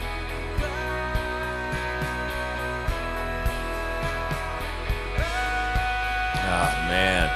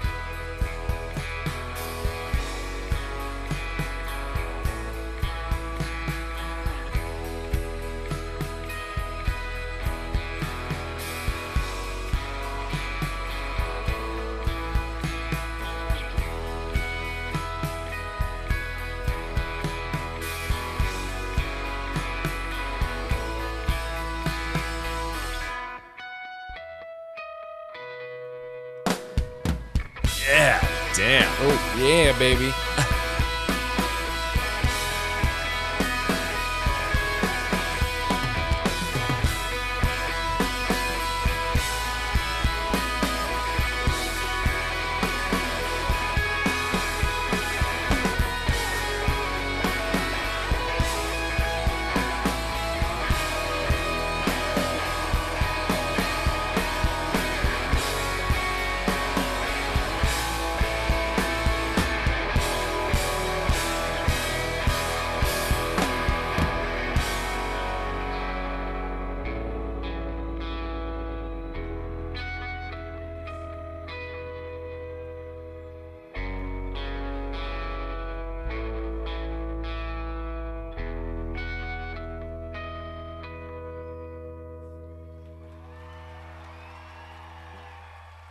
Yeah, baby. Oh, man. So clean.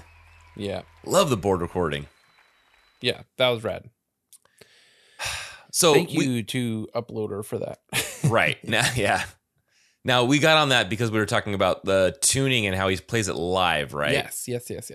Yeah. So there was one post on Reddit that 2 years ago, Think and 180 Do over and what would I say to you now in Open E. And then, hey, y'all, sorry if this topic was already mentioned, but I remember seeing somewhere that these two songs were in a weirder tuning than most Jew songs, which are normally in drop D, standard, or half step down.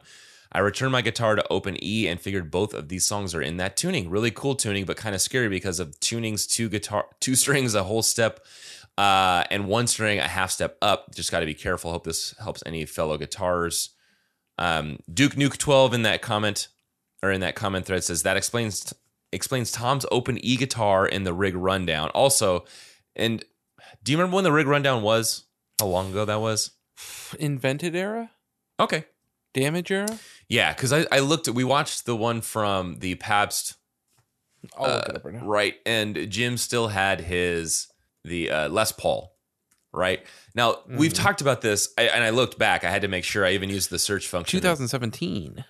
Oh, okay. Wow, recent. Only All 5 right. years ago, yeah. March 14th, 2017. So for those 3 songs, it's basically Roller Queen. Oh, yeah, that's it. Snake Oil 27. Normally a bass player, but open E is such a fun tuning to jam and riff out with. Roller Queen is another one in open E. So we've got Over, What Would I Say to You Now, and then Roller Queen all in open E. Now, I know that we talked about this in the Over episode because that was the one we had with Jim. And I went through this guitar tunings database, which is, I've used it before just to give listeners an idea of what a normal EBG DAE standard tuning sound. This is what it sounds like on a guitar, right? Right, that's just it. You know that sound. But then playing the open E, and the way that I describe it is, it's basically like playing an E bar chord. It's just an E chord, and this is what it sounds like. Right? The old "Hey Dude." Hey dude. But it made me think of the harmonics, because they go, let me play it backwards. Let me do it. Here, let's do this. I'll do slow and strum backwards.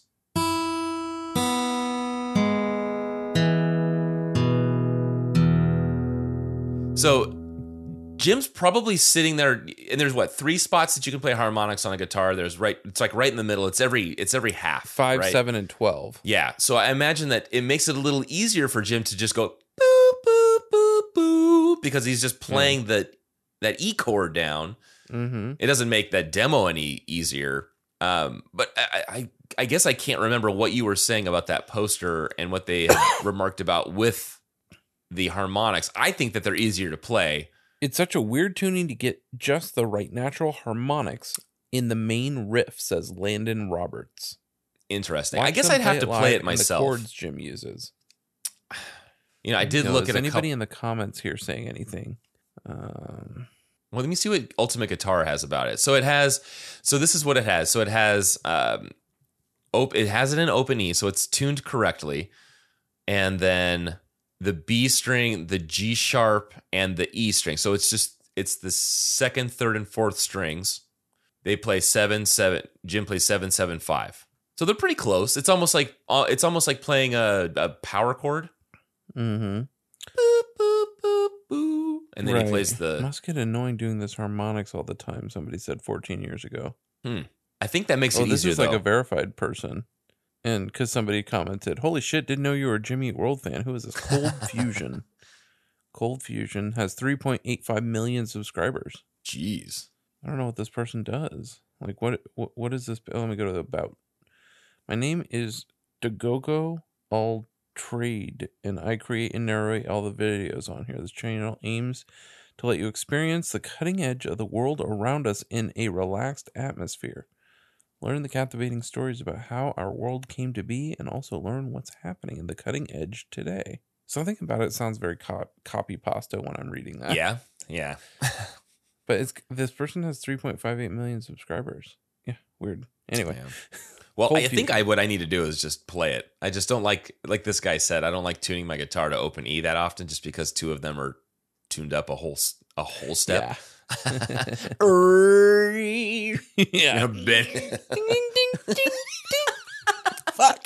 Yeah. I remember the first time I ever broke a bass string was because I was tuning it. I didn't have a tuner. I would tune to my piano. And I was tuning just too high, like at middle E or something like that. Like I wasn't tuning. But I swear, it's probably the same thing with my Yamaha, my F310 Jumbo, man. I was kept tuning up, and I go, it's still not there. And it's someone coming in the room would have. They would have said, Justin, stop! You're going beyond the stretchability. You've gone too far. You've gone.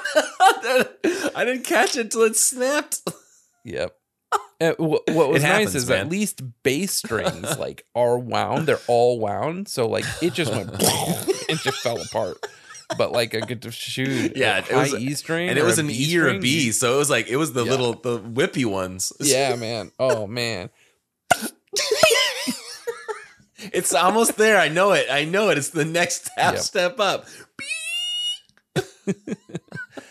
Oh man. Oh man.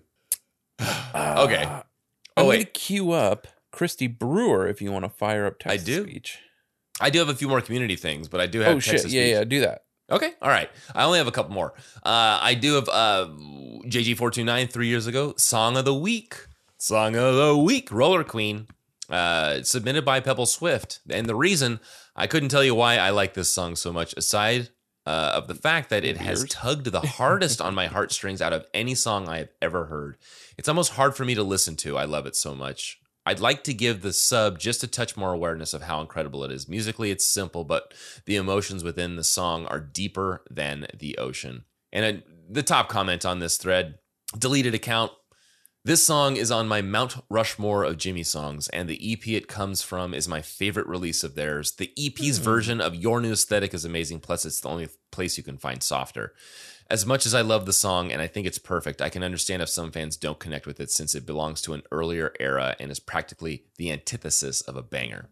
A lot of people love, Glasses McFancy Hair says, man, this song, it's just perfect. I love the way Jim sings in the second verse, and in your busy, dizzy life, you will become everything you said you would. Oh, Yeah. man. All right. Yeah, I like we'll talk about it in Final Thoughts, but yes. Yes. That song's great. Yes. All right. Random poll. Softer versus Roller Queen. Oh, David, boy. we have 111 votes. Where do you think they sat with Softer and Roller Queen? Was it lopsided? I'd say so. Okay. 111? 111. I'm going to say 80, 31. I think that math works out. 80, 31, Roller Queen. Wow. Yeah. No, it's 71-40, and Softer won out. Oh. Yeah, and I guess it's hard to say. Sergeant Donut in this top comment here says, both of these are Hall of Fame tracks in my book. Almost impossible to choose, but I went with Roller Queen because of how often I've reflected on its opening lyrics throughout my life. I blame it on my entrance. It may have seemed too much like Confidence. It seems, this is one of those tracks for it not being, I wonder how many more Jimmy World fans that listen to this track would have that same kind of feeling, because it seems like you, me, so many people that have commented in threads and made posts about it have this, it has this almost this effect that you can't really put into words necessarily. I mean, you called it a vibe. It's the static. It's something, it's the simplicity, how this, maybe it was JG429 said it, the simplicity of it. It's just, I don't know what the hell it is, but they did a good job. Okay. So that's where it sat there. Softer won out. And, okay. So, Atera MPIW 4 years ago, Your New Aesthetic demo. I think I actually preferred this to the album version.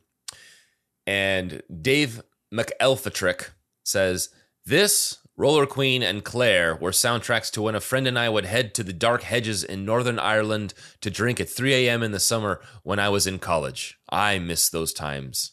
And then always a good Dr. Duct Tape Hands. God, Roller Queen is so haunting. All these perfect adjectives for this song. Yeah. Yeah. I couldn't even tell you what Softer sounds like right now. Our heads are in the Roller Queen space.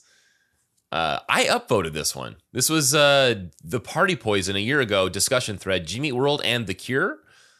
All right, so this is a bit of a weird one, but I was listening to Roller Queen, and the song itself was giving me major Cure vibes. I'm not sure why, but it just was. That got me thinking Disintegration by Jew has to be a reference to The Cure's Disintegration, which we talked about.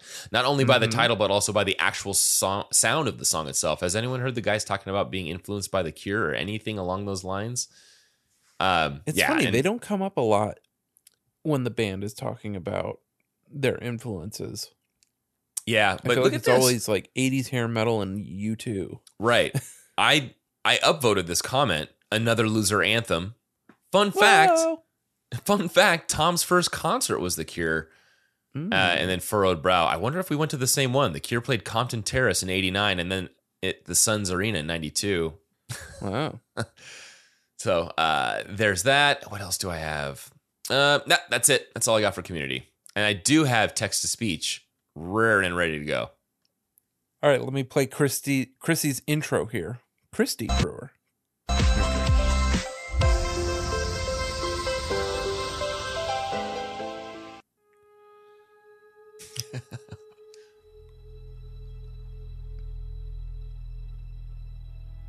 I blame it on my entrance. It may have seemed too much like confidence. Let me start it over. Help me get to what I can from when I did. All that I know is how I can hold on. All that you see is how I let go. Take me back, please. Had to leave my reasons. It may have seemed too much, the consequence. And in your busy, dizzy life, you will become everything you said you would. All that I know is how I can hold on. All that you see is how I let go. So how about once around? Deep. Wow. Ethereal. I'm in Christy Brewer land. I'm looking like her most popular songs are these like obscure Jay-Z songs that I'm assuming they're so popular because people are looking to stream these old Jay-Z songs. But yeah, I can't even tell you how many videos she has on her page. Christy Brewer, nothing on the about page. Not a thing, So huh? Haunted. Yeah, man. Christy Brewer 3286. Most Christy recent Brewer. upload was 6 years ago, so it's pretty dead. Yeah, weird. Johnny Cash was among some of the latest uploads that Christy Brewer did.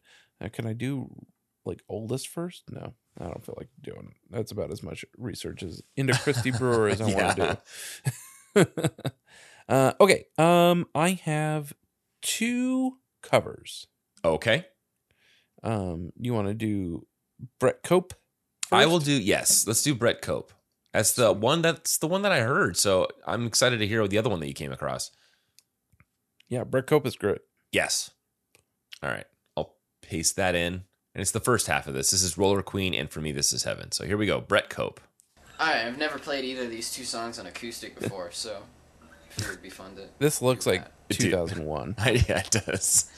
It Oversized is old, white but it's t-shirt. not 2001 old. This is from October 15th, 2006.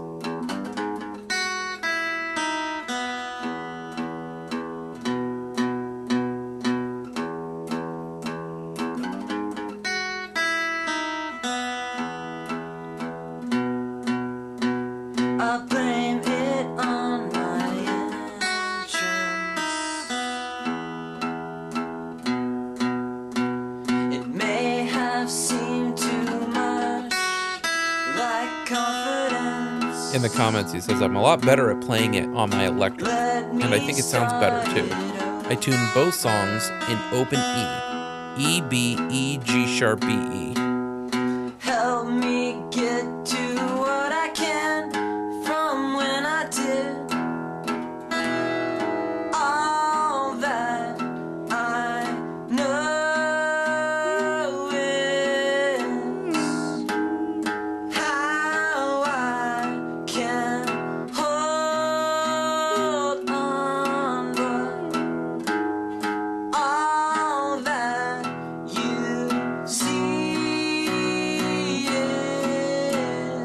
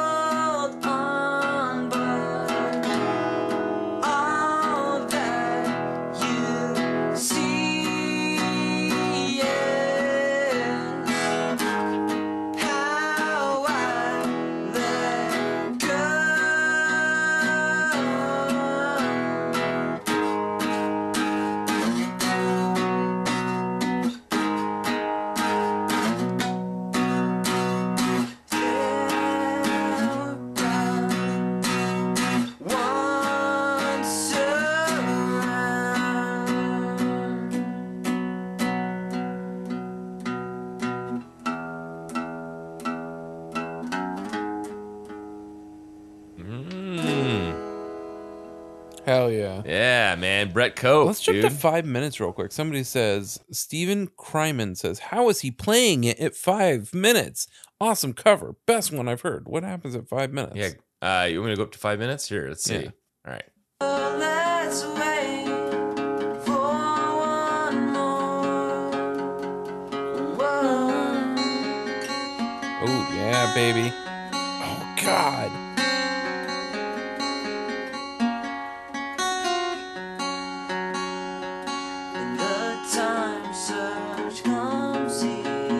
Oh, what a beautiful It's because song. it's an open tuning. But yeah, that's good. exactly why. Yeah. I mean, if you jumped ahead or didn't listen to him explaining that. Well, I guess he didn't explain it. He just started playing the song. No, it's in the right? comments. Yeah, that's where it is.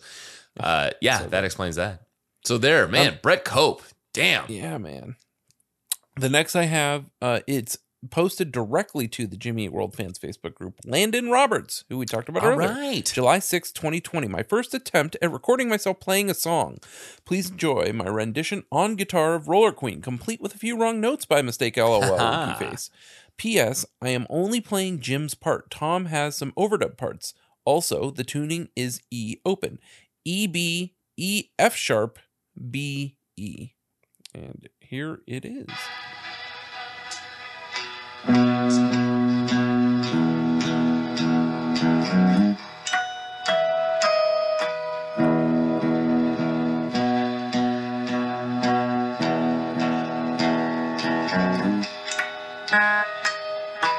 So he's going between the 7th and 5th frets there.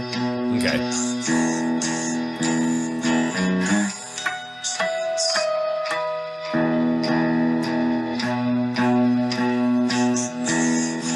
Going like this.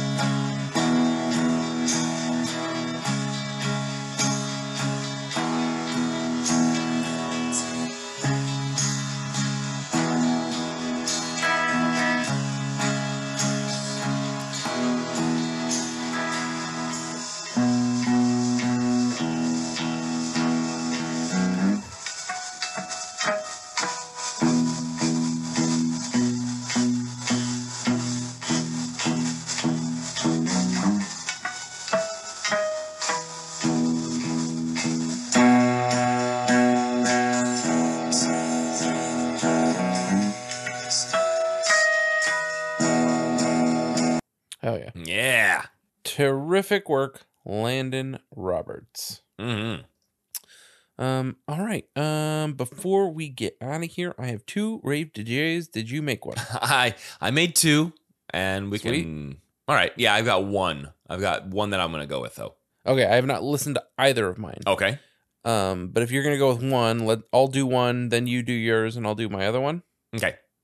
All right. I've got Queen Roller, which is them with Naked Ray Gun. Let's see how that sounds. All right.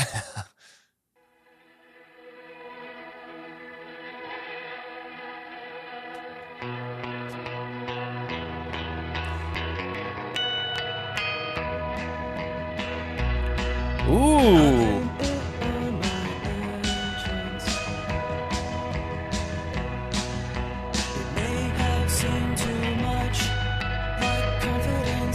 Yeah.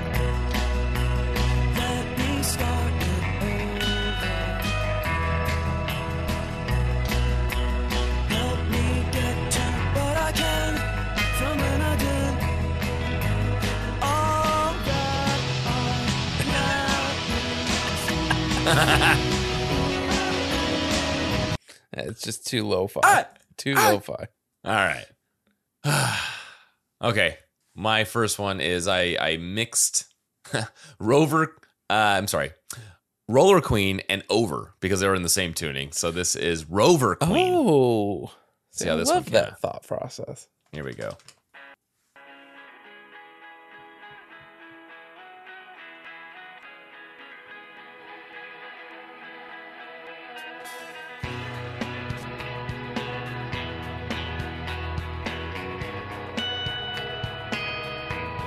That's cool.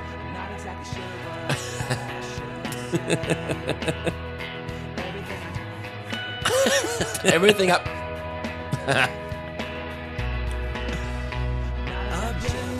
All right.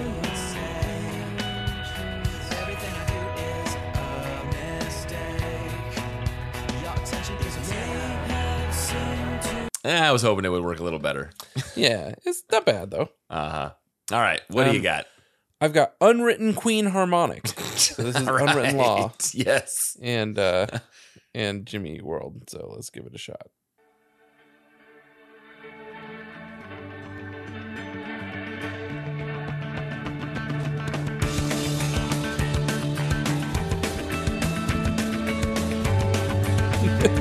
Hey!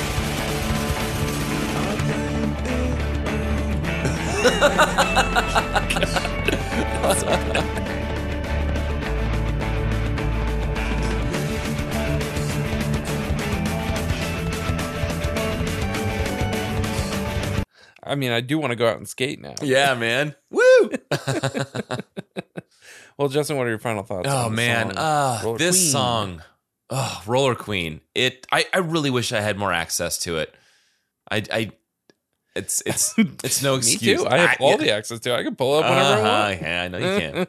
But just not having it on Spotify, as much as I love this track, I know I would love it even more if I could just access it on demand without having to go to YouTube to listen to it. And then you gotta have YouTube Premium so you can lock your phone while you listen to it. Yeah, it's kind of a pain to have to listen to it, but it's worth it. I mean, I can always put it on my computer while I'm doing work and stuff in the background.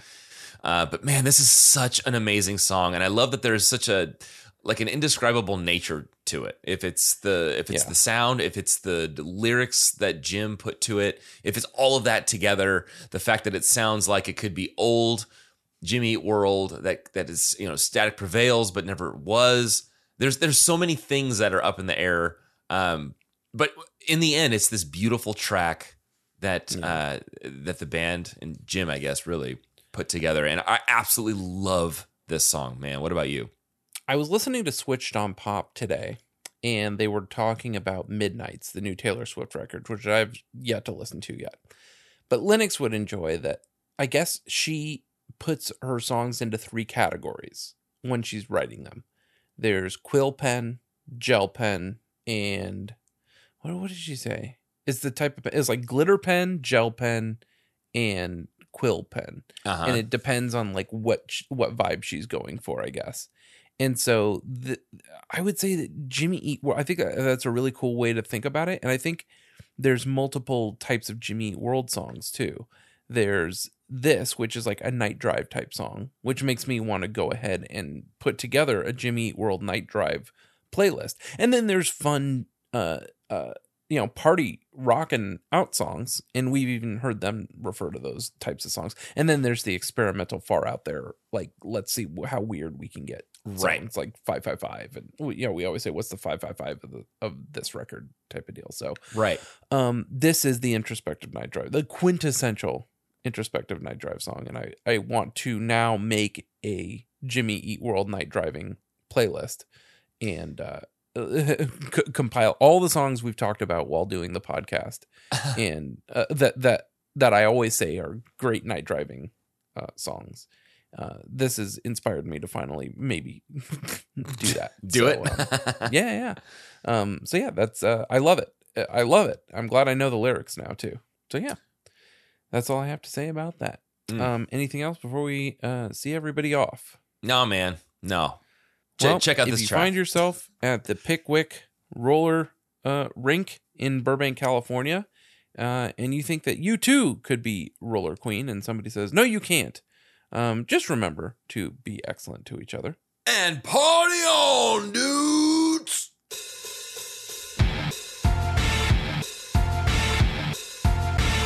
All right, welcome, listeners. We have a very special guest that we met serendipitously, I guess is the best way of putting it, requesting that he be on the episode that we had recorded just a few days before he reached out to us. Also, I am so happy that our contact form actually works and we haven't been missing anyone's contact. That was my first response. I saw a contact form email. I was like, oh, it works. Good. Yes. So here we are. We've got Elliot Cuss, one half of Bad Dad, Rad Dad. And you requested that you run Roller Queen. And here we are. Would you like to introduce yourself? Yeah, for sure. Well, first of all, you got my name exactly right. I get a lot of Coos. And the fact that you got Cuss on the first try, yes, nailed it. So good. Yeah. Hello, my name is Elliot. I am one half of the podcast Bad Dad, Rad Dad. We're a fairly new podcast. We just started this past March in 2022. And our whole thing is that we watch 5 to 6 movies a week, and then we kind of deep dive on our thoughts and feelings about those movies. And then because it was kind of born out of the fact that me and my partner Kylie and co-host Kylie, we kind of grew up and have some very complicated relationships with our dads. So at the end of each episode, we select a bad dad and a rad dad from all of the films that we watched. So our whole tagline is we're looking for better dads, one movie at a time. Who's your favorite dad you found so far? Oh man, that's a really great question. Our kind of go-to dad who will always win is Willem Dafoe, no matter what, because he's kind of the all dad a little bit. So not Willem Dafoe, any specific character, but like in general, as like in his cinematic repertoire, save for maybe Spider-Man. Yeah. But like, I'd say like peak Willem Dafoe dad energy is the film Florida Project. Oh, where great. he's just like the sweetest guy, and you just want him to be your dad and to look after you. So yeah, that's kind of the catch-all. And in podcast lore, where's the metric for the worst dad? Typically, what will get somebody the title of Bad Dad of the Week is if they are super selfish. Because when you start getting too selfish and it's all about you and it isn't about the people you should maybe be considering or caring about, that's just almost immediately putting you in bad dad books. And then if you're just a shit person on top of that as well, that doesn't help your case. Yeah, I'm thinking of James Caan in Elf, who starts off bad dad. I think he ends up rad dad pretty good. Yeah, and that's something we consider too. You know, like it's about the journey in the film for the character. Like if they have a good arc, that's perfect. Then they can totally go from bad dad energy to rad dad energy. Nice. But yeah, no, I'm super stoked to be here. Like was said at the beginning by Justin, the word of the day is serendipitous, because I discovered this totally awesome podcast that needs to exist, and I'm so happy that it exists in the world. And then I saw that you guys were deep diving on each of these episodes about each Jimmy Eat World song. And I don't have a lot of Jimmy Eat World fans in my life that I can kind of geek out about Jimmy Eat World with. So I was like, first, I'm very excited to be able to do that with a couple of people that really love Jimmy Eat World. And then I saw that you hadn't done the song Roller Queen yet, which just happens to be my favorite Jimmy Eat World song. And when I tell people that, they're like, what is that? And I'm just like, it's like a kind of a deep cut on this obscure, hard to find EP that you can't even stream. Just trust me, it's amazing. So the fact that I came across the podcast, you guys hadn't done this yet, and I reached out, and on the week that you were releasing the Roller Queen episode, I just can't even believe the universal magic that was at play here. Yeah, that's the beauty of Jimmy Eat World. Yes, exactly. Well, let's talk about that then.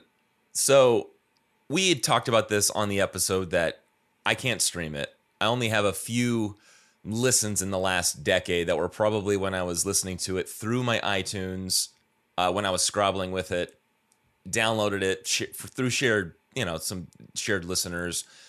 but I still don't have the CD. How did you come across the album? And what do you remember that first time that you heard Roller Queen?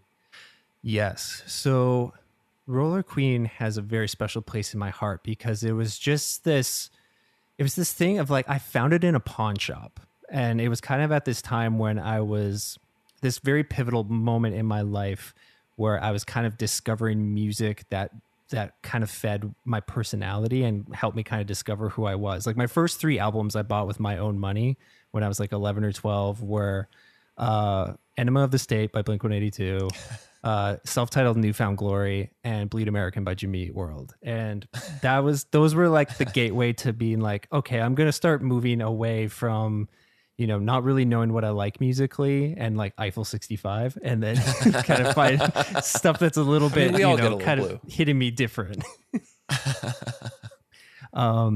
And then usually when I find a band, even now that I like or that I connect with, I just want to kind of wrap myself up in everything that they got. So I would go to pawn shops and record stores and look for anything I could find, like CD singles or EPs or things like that. And that was the case with the Jimmy Eat World EP. I found it at a pawn shop and I picked it up.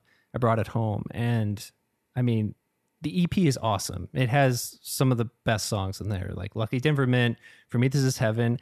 What I think is a superior version of Your New Aesthetic. There's the demo version of that on that EP, which I actually prefer over the Clarity version, and Softer. And then they close with Roller Queen. And I remember listening through the EP. I used to always go to sleep with earpods in and listening on like my Discman, which is probably really dangerous because of, cords tangled wrapping around necks and whatnot. But I remember I got to Roller Queen, and it just hit me on this very kind of like very melancholic level, but in such a emotional way, just because of its like simplicity and how it seemed to tie like really closely to like my pre-teen early teenage stage of my life, where like you just kind of feel everything really deeply, and it just like hit me in the heart that way. And then it just kind of stuck with me for forever, like just as this really beautiful piece of music that not a lot of people are able to hear unless you kind of you seek it out through internet sleuthing, or now I think it's on YouTube, and I don't know any other way other than having a physical copy of the EP to actually listen to it. So I feel very grateful that I still have it. Nice. Yeah, I think I bought a copy, I think, when we started the podcast, so we could scan in the liner notes really high res. Mm-hmm. And that's not the one I turned around. I turned around what did I turn around, Justin? It was the 1994 self-titled that I turned around. I think I gave it to one of our listeners. But yeah, it's definitely like, a pride and joy collection item for sure. And it was surprising. Like, this was the one track that didn't make it onto like Bleed American Deluxe or something. Yeah. Yeah. And we found on the archived version of the website that it was, the idea was that these 3 tracks would never be available in any other, there are 3 tracks that were not going to be on Clarity, and it was only going to be on this EP that was put out by Fueled by Robin. And then 2 of the tracks made it onto Softer, and the Your New Aesthetic demo made it onto like Bleed American Deluxe repress or something like that. But this one never did, which is made it really kind of special in that way. And we found that the community really holds this song up as a high watermark. In terms of B-sides and things like that. Yeah, and there were a handful of them that we read through that had a similar response to what you had just said about there's something indescribable about it that hit them emotionally, affected them, and they don't necessarily know why, but they just understand that it's something amazing. And I think that's something to be said about this track, is that it's something that Jim has written across 275 other songs, 274 other songs. And it's had that remarkable effect on certain people. And there's other tracks that people say, I really love this song, but I think maybe it's just a combination of its rarity, the time that it came out, and then also, like you said, the simplicity of it, just all of those factors at once made it this really special thing that it's hard for people to describe why it's so special. But just that the fact that we know that now, 22 years later, that it's just this amazing track, and I do wish I had more access to it. And David can talk about. Yeah, I was going to say. So you're a relatively new listener to the podcast, but I'm an Apple Music man and he's a Spotify man, and I always give him guff about, man, it's just so weird that you can't just add a song to your library and have it available on all your devices, like I can on Apple Music. It just that alone would keep me off of Spotify. Yeah. I mean, I'm kind of with you. I'm also an Apple Music guy. And it's only because I already spent so much time building up my Apple library. I wasn't about to do that again with Spotify. Yeah. I remember when streaming first started, I was on Rdio, and I was so in love with that platform. And then when Pandora just drove it into the ground, I just went back to Apple. Yeah, that's fair. But yeah, like something else like about the track, like just in its simplicity, like it's the fact that it's only like 2 verses and 2 choruses worth of lyrics, and it has this very atmospheric and very direct kind of, it has this atmospheric feeling, and then the lyrics feel very direct of what it's trying to say and what Jim is trying to get across. It's very melancholic, but there's also just some lines in here that just kind of like get to the heart a little bit. And there's that one piece, like it's the one re-intro after the first chorus where it sounds like a tape recording, and then the song, and it just sounds distant and really lo-fi, and then it rips back into everything just being cranked at full volume. But it's such a subtle song, but when everything comes back in, it just feels like such a swell, and it just hits you in the heart. It's a very unique track that I feel like could even almost be at home at like Stay on My Side Tonight, like kind of even in that era a little bit, you know? Yeah. A lot of people in the community we saw had thought of it maybe as a proto Goodbye Sky Harbor. In terms of how the outro feels. Yeah. I have to. And yeah, you're talking about that one part at 2 minutes. I had said it kind of sounded like a bad cable, and it makes me think of like when you're in bed listening in your Discman. It almost sounds like if you roll over on your headphone cable the wrong way. Yes. You're like, oh crap, let me adjust. Oh, there it is. Totally. There's guaranteed I probably did that once or twice. For sure. Oh yeah. But speaking of Goodbye Sky Harbor, I kind of say that Jimmy World has set the standard for me of what a good album closer is for anything I listen to forevermore. I don't know if you guys have talked about this on the show, and I apologize if you have, but it's the gold standard. And whenever I listen to an album front to back and I get to the penultimate song, I'm like, well, is the last track going to live up to that Jimmy World gold standard? Because when you have the My Sundowns, the Goodbye Sky Harbor, even Roller Queen here, 23, like they know how to end a record on such a impactful, emotional, and fulfilling note that it's almost unfair to pit other artists against them. But it's going to happen now forevermore. Since I was a preteen, that's all that happens now. Yeah. We talked about the final. I'm racking my brain, Justin, if you can remember, which record do we feel like maybe you could swap the last 2 songs? I think it's Firefightin' Dizzy. No, maybe? I thought it was Mixtape and. Oh, yes. Off Invented, right? It's Off Invented. Oh. Yeah. Yeah. And not that it was the wrong choice, but it's the only time where they ended the album twice. Like it was really great twice. Invented felt like a closer, but then you have Mixtape, which is of course a perfect closer. They're both great closers. Mm-hmm. But yeah. Yeah, and they're both what? Gosh, man. Invented is 7 minutes and Mixtape 6.5. Yeah. And not to say that the number, the amount, that total really that's what sets it off. I mean, because look at Roller Queen is 6 minutes, just over 6.5 minutes long, but there's other album closers that have been 4.5, 5, but they're still big I mean, songs. Tonight's track that we're recording, is the longest track, and it's track 6 of 10. So it's not always the longest track. That's the right. that's the Yeah, closer, sometimes I'll be in the middle.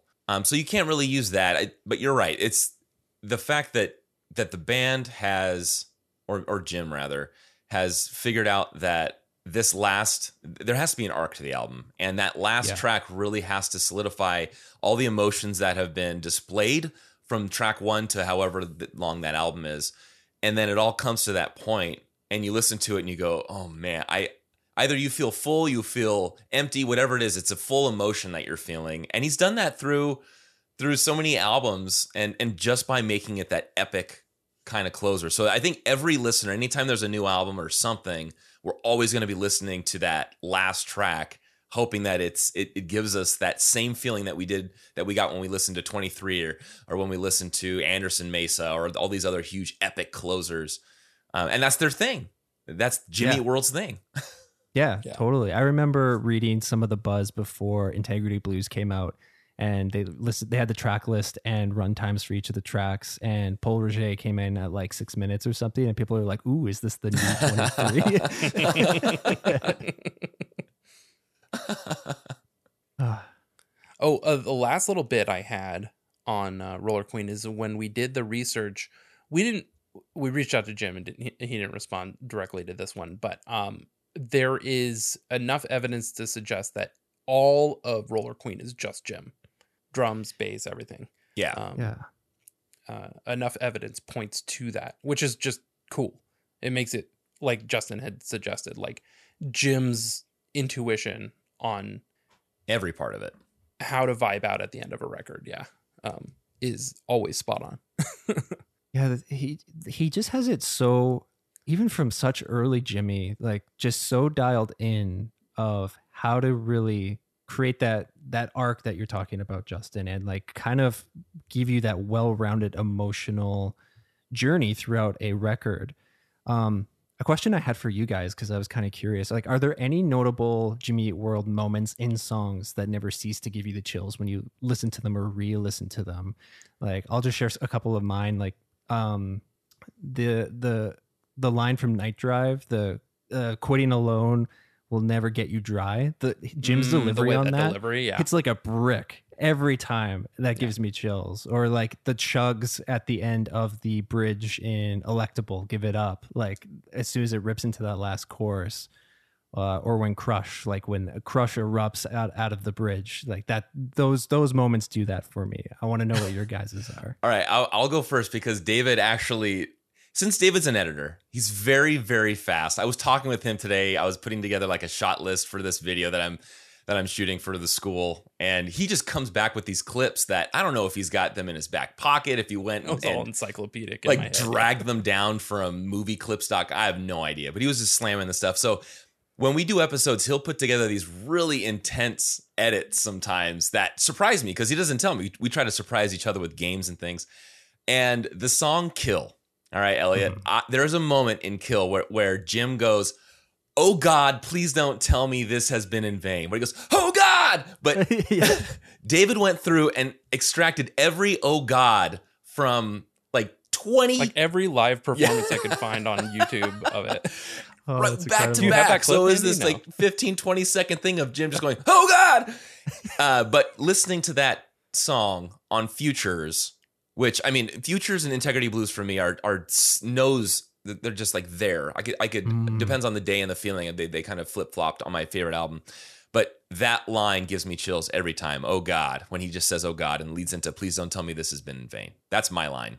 I love that. Yeah, I've been racking my brain, and I don't exactly know if it's one thing. Like, it's easier for me to suggest like that Jimmy Eat World is so good at dynamics and going both insanely loud and insanely quiet in the same song, and that's a motif.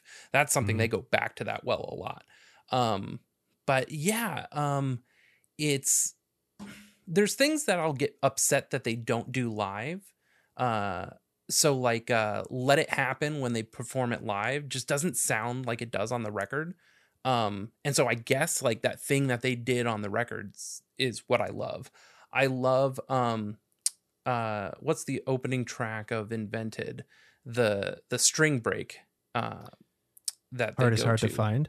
Yes, the string break on Hard is Hard to Find. That's probably like my least favorite record because I feel like I can't relate to a lot of the songs because they're not written from Jim's perspective, and he's probably done that more than he's ever admitted. But he admitted it on that record, and it always like stood out to me as like, oh, I can't identify.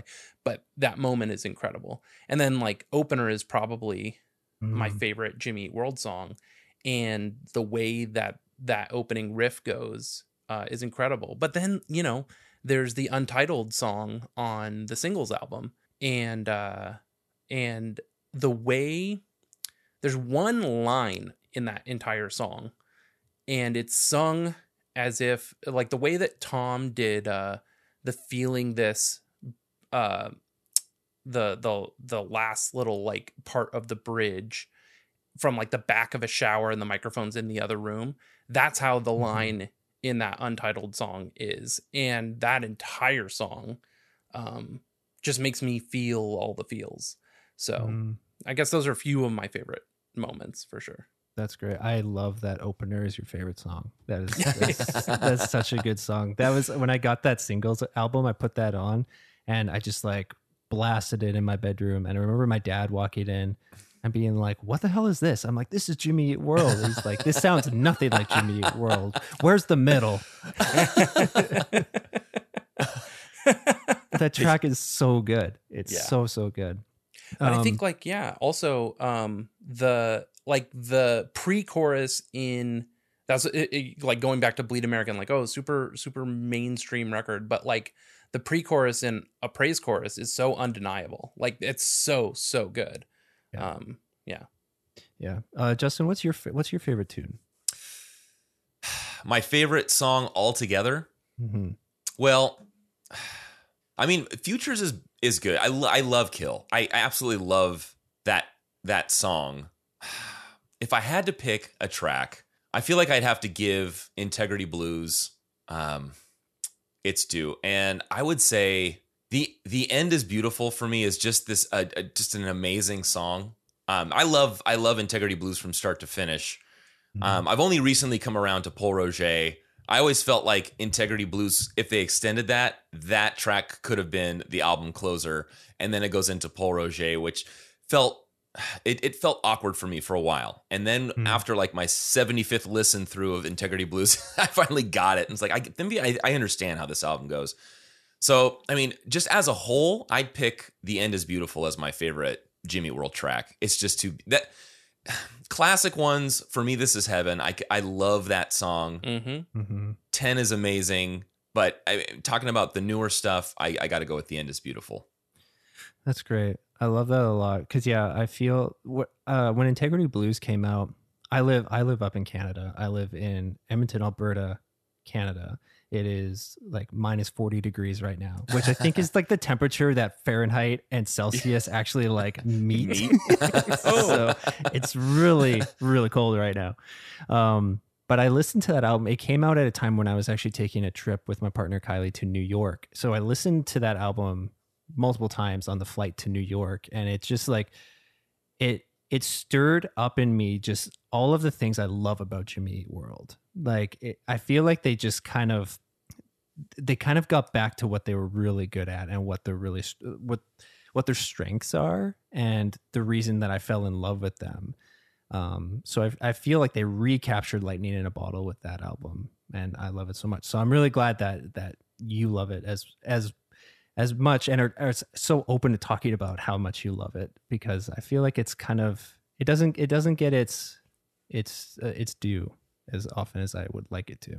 Yeah, when we go through, we have sections in our episodes. When we get to the community section, we get to see what people on Reddit and Facebook say about these albums, and things like people aren't giving You Are Free it's proper respects. It's a great song, and it makes you kind of think back and go, is this really a good song? And you listen to it again, you go, wow, that is really good. When you listen to it on a standalone without listening to it through the album, yeah, it can kind of change your perspective on certain tracks. But you start to see that these certain albums people just don't listen to. Like maybe Integrity Blues is a sleeper on a lot of the people on Reddit, let's just say in that subreddit. And you don't think about it that because maybe you and I love Integrity Blues. I always go back to this album. So I think of it as just this like this really solid album from the band. It was a point when Justin Meldal Johnson was in the picture, and I love Weezer, and so he did the White Album, and so these two albums that I love were him, and it's kind of like people think of it, maybe they don't know who produced it, and they think this is just a really well done album. Jimmy Eat World knew what they were doing, but there's a lot of hands in this, and the fact that it was the same person that's now done Surviving, which ended up being a great album. I don't think it's one of my top albums from Jimmy Eat World, but it's a great album, a solid album. It's nothing as experimental as when we go back, I guess they kind of lost me a little bit when I listened to Damage. I think Damage was the one that really kind of, it didn't sit well with me. A lot of that, I still like the songs. I could sing, I listen to them and sing to them, but there's certain albums that just cut people off. And if you never got back into them, they lost track of Integrity Blues, or even, I still love Invented too. These albums that, I guess what I'm just trying to say is that the community, you find out that people don't listen to these albums, and you feel like they should, because you got to give Jimmy Eat World a chance. They're still making music, 30 years down the road. Mm-hmm. Yeah, and it's this really challenging thing when there's a band that's been around for so long, or an artist that's been around for so long, and you grew up with them, or they are really important to you, and you start getting into those conversations with other people of, they'll say things like, I wish they would just make albums like the albums that they used to make, or just remake. I wish Jimmy Eat World would just do, Clarity 2, essentially, kind of thing. And it's just like, but you can always go back to that. Like, you can always go back and listen to Clarity. You can always go back, listen to Bleed American. You can always revisit those. And it's more exciting to see where the band is going to go.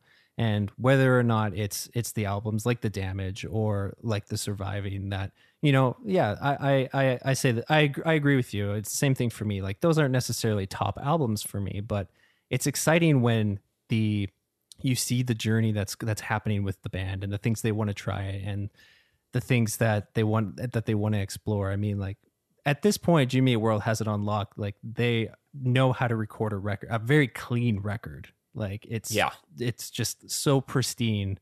But yeah, it's this weird thing as you're getting older and you've been listening to this band for 20 plus years of just kind of reckoning with that and how you have to kind of shift or adapt your relationship with them as you get older.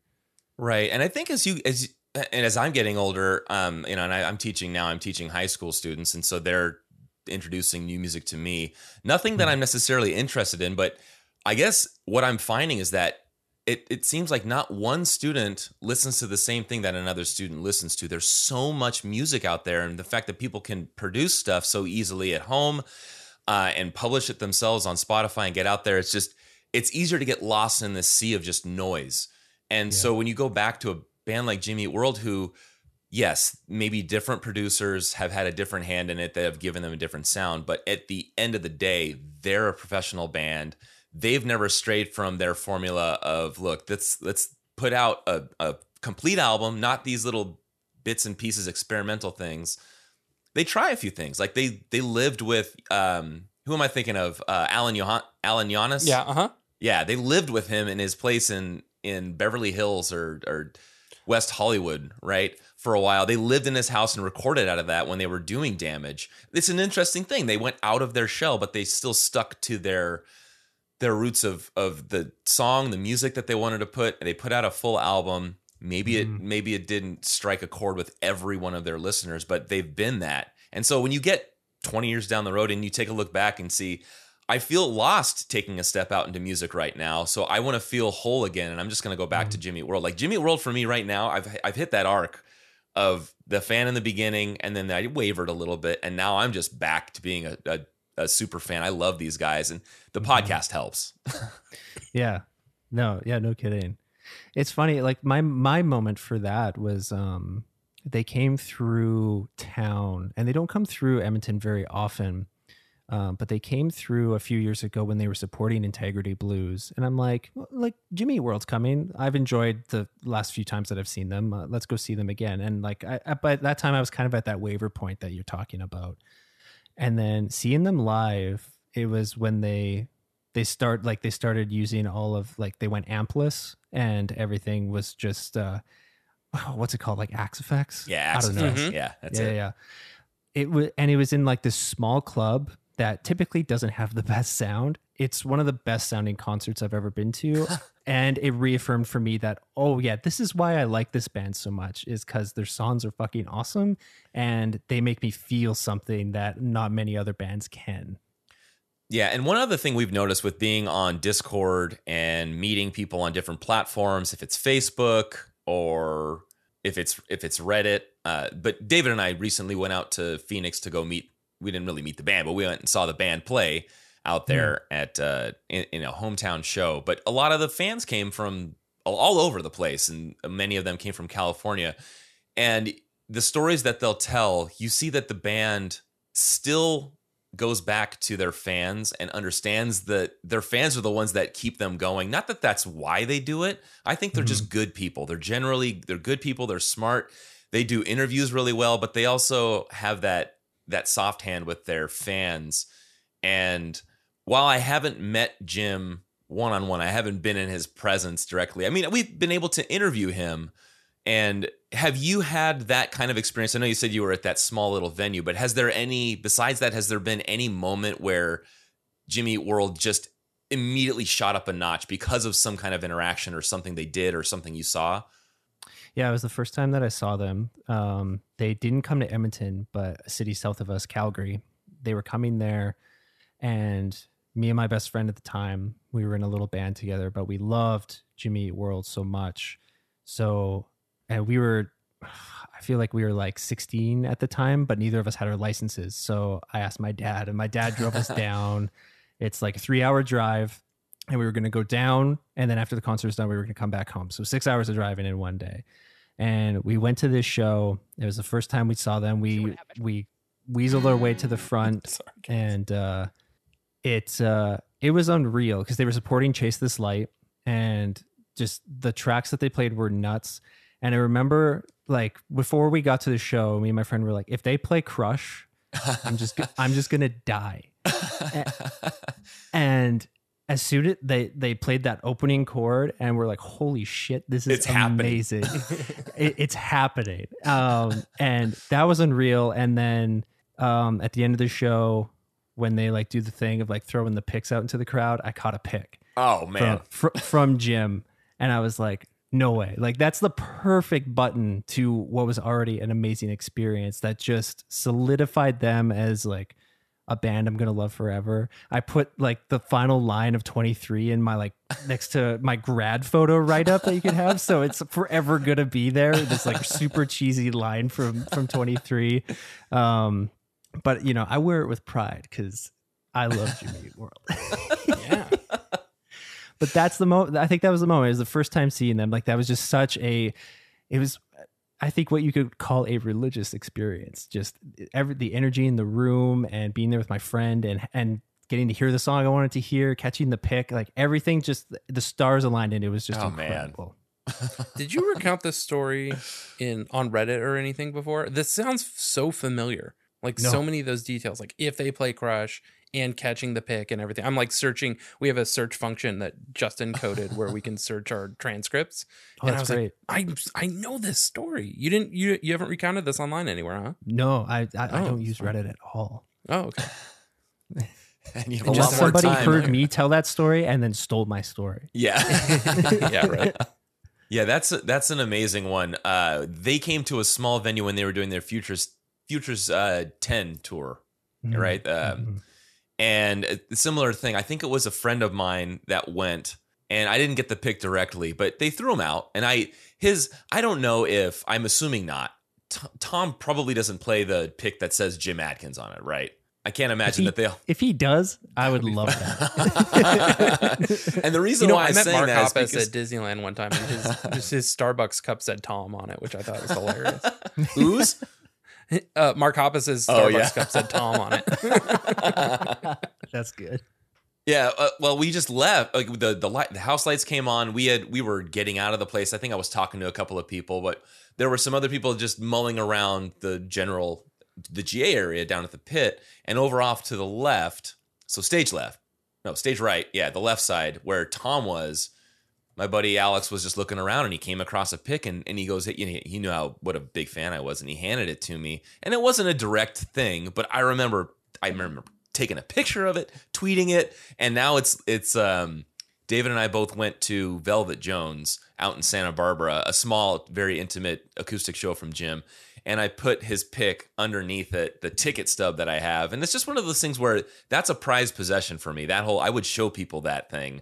The ticket and the pick, and saying this is the band that I love, and it's a magic kind of a thing when you get something that these people that seem so untouchable either give you or share with you or offer to you, and it just it's you'd mentioned like a religious experience. That's the closest thing. It's like maybe more things needed to happen in that moment for me to just say I could die right now, but that made my night. And I just remember looking at that thing the whole ride home and holding it in my hand and then putting it in that little tiny pocket where you put the chapstick in your pants so I didn't lose it.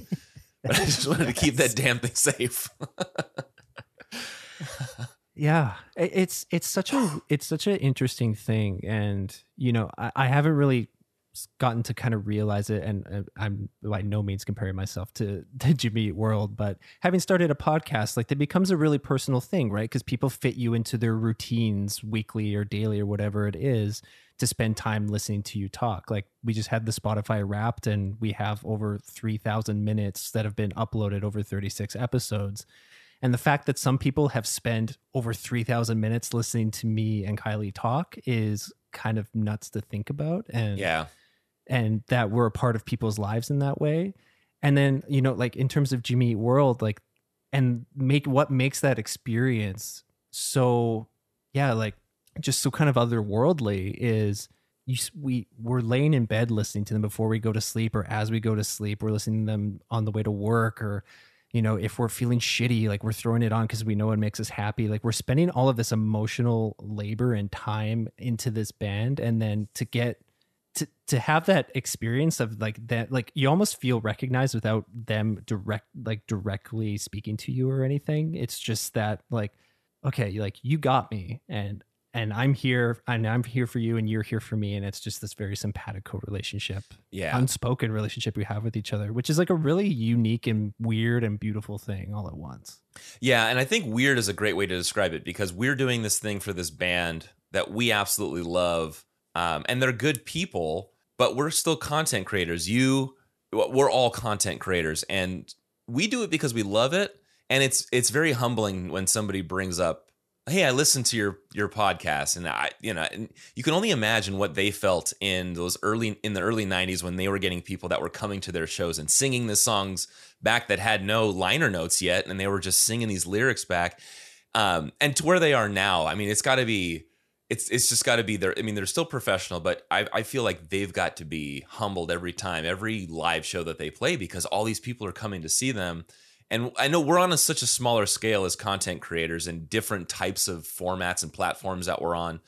But it's an amazing thing. It kind of gives me this chill just when somebody mentions, like, oh, I've heard of that podcast. I've listened to you guys. You sound familiar.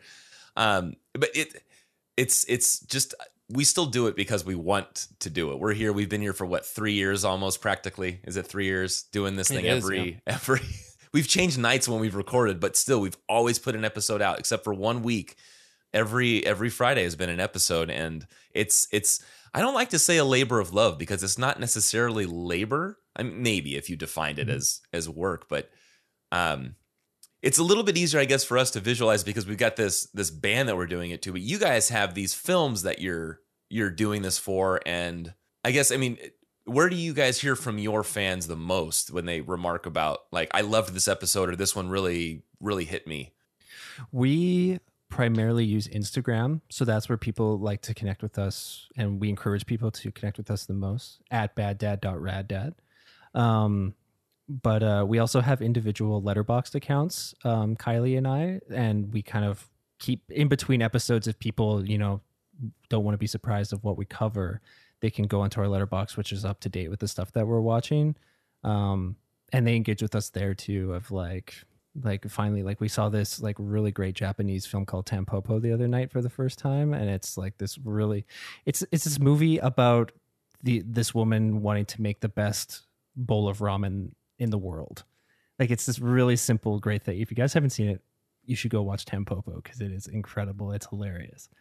But like there's some people in our lives that just like engage with us on Instagram. They're like, you watched Tampopo? Like, let's talk about this. Like they just want to engage about this stuff. And yeah, it's mostly through social media. And I think that's the beautiful side of social media, is being able to make those connections and that you otherwise couldn't. Like the fact that I could reach out to you guys and, and you were so generous with giving me a response and now having me on the show. And I think that's so cool. Like that I live in a completely different country, but we're able to make this connection with each other. Like that's the beauty of the internet. Yeah. There's always a dark, there is definitely a dark side, but I absolutely love that part of it. And thank you, David, for basically he does all of the social media management and interactions and all that. So I don't have to worry about any of that. And part of it's because I don't necessarily know how it works. I just feel like David's a little bit better at handling it, getting back to people and understanding how outreach works and how promotion of posts and scheduling things. It's not in my wheelhouse. Mm-hmm.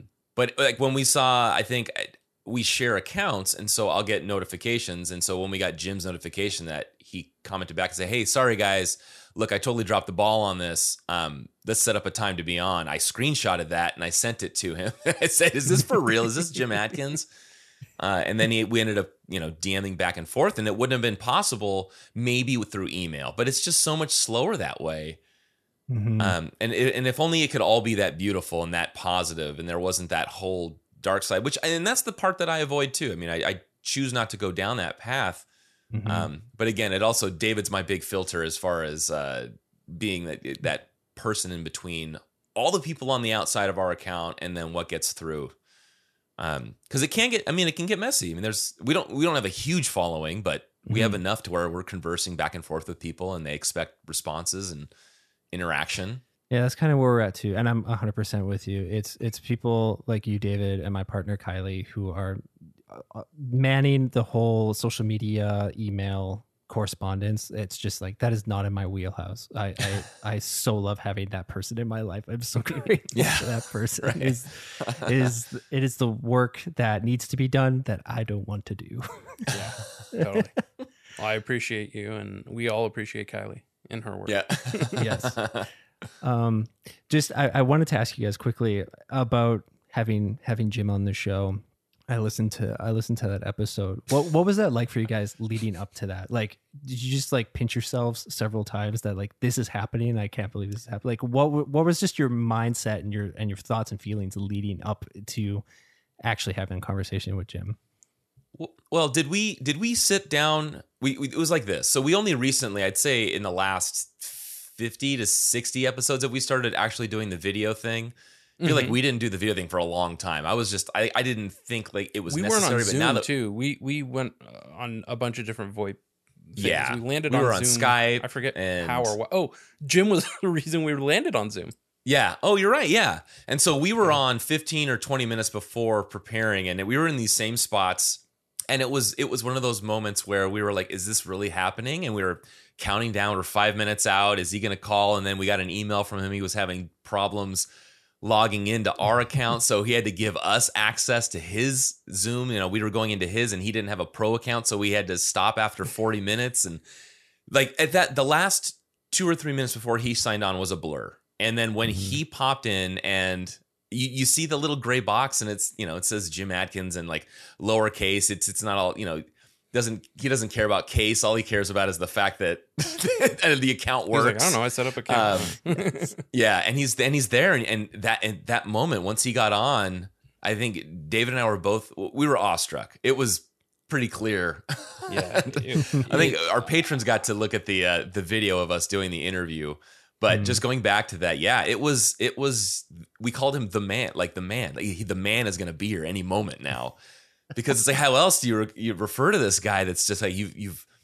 I don't want to say idolized, but we've just been centering our whole every week for the last few years on this guy and his band. So yeah, it was an amazing experience to talk with him, and we went in planning for it to be a very just let's go sit down at a table, have some coffee, and talk about some stuff. You know, what did you say? Like a couple of dads talking with a bunch of dads talking about stuff. So I mean, I asked him questions about his belt and coffee questions, things that we felt weren't asked in interviews, and it felt like such an organic process from start to finish. And I still feel like we didn't take too much of his time. We wrapped it up when we should have. We even got some stuff we talked about stuff for him for like 20 minutes after we closed down the episode. But yeah, I was in awe, and my wife said the same. I mean, she knew it was happening, so she was like at the window looking inside, and this happening. Yeah, Susie. What Was about the you, same David? with me. I feel like the time between the interview and releasing it was crazier than the time before actually doing the interview. Listening back at the end of the interview, we're like, oh, I think that went pretty well. And then you listen back and you're like, oh my God, no, it's so bad. Like we're basically Chris Farley in that SNL sketch with Paul McCartney, like the entire time telling it, you remember when you made that song and it was so good? Oh man, that was awesome. So we went through, so I that was probably, Justin hated me that week because my editor brain came out and I was like, we need to recut this entire thing and make it feel not awkward. And what we ended up with was actually much closer to the original interview, which I'm really happy about, but we cut a lot of like gaps and awkwardness out. Right. And I think that, you know, and for an episode like that, we put it up we put the interview up at the top just because of it was Jim.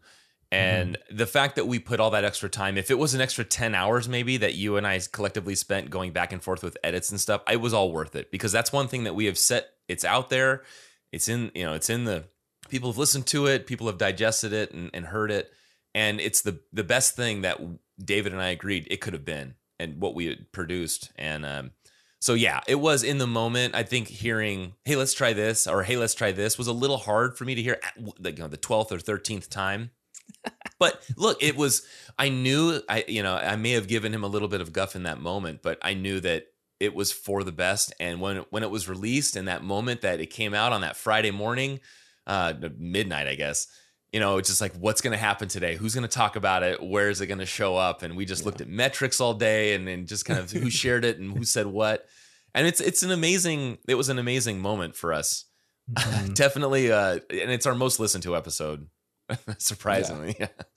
That's so great, man. That's such a special thing. Like, I'm so happy for you guys that you got to have that opportunity and that experience, and that Jim was such a willing participant in it all. Yeah. And having listened to the episode, like I think, I mean, I didn't think it sounded Chris Farley-ish, but maybe that's the power of editing. But I thought it was a really great conversation that you guys had, and I think it's such a nice cherry on top of what you guys were already doing and are already doing with your podcast. Yeah.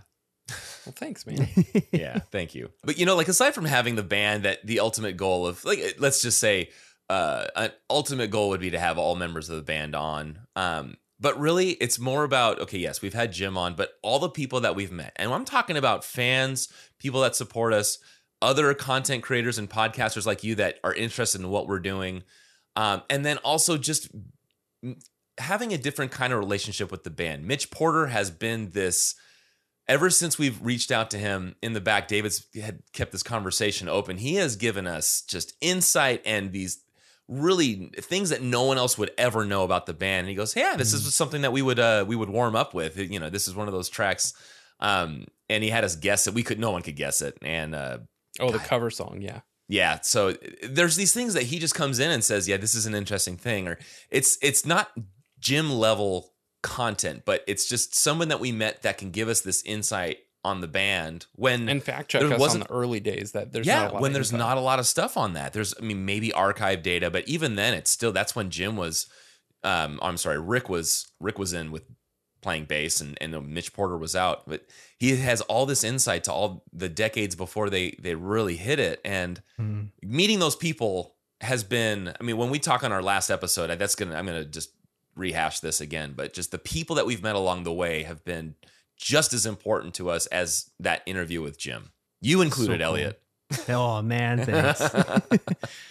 That's so cool. Because yeah, I mean, like that's what ultimately makes Jimmy Eat World is the people that support them and love them and spread their word about them. You know, and so I love that this is kind of that your show is kind of the conduit to get more of that out into the world. And I think that's.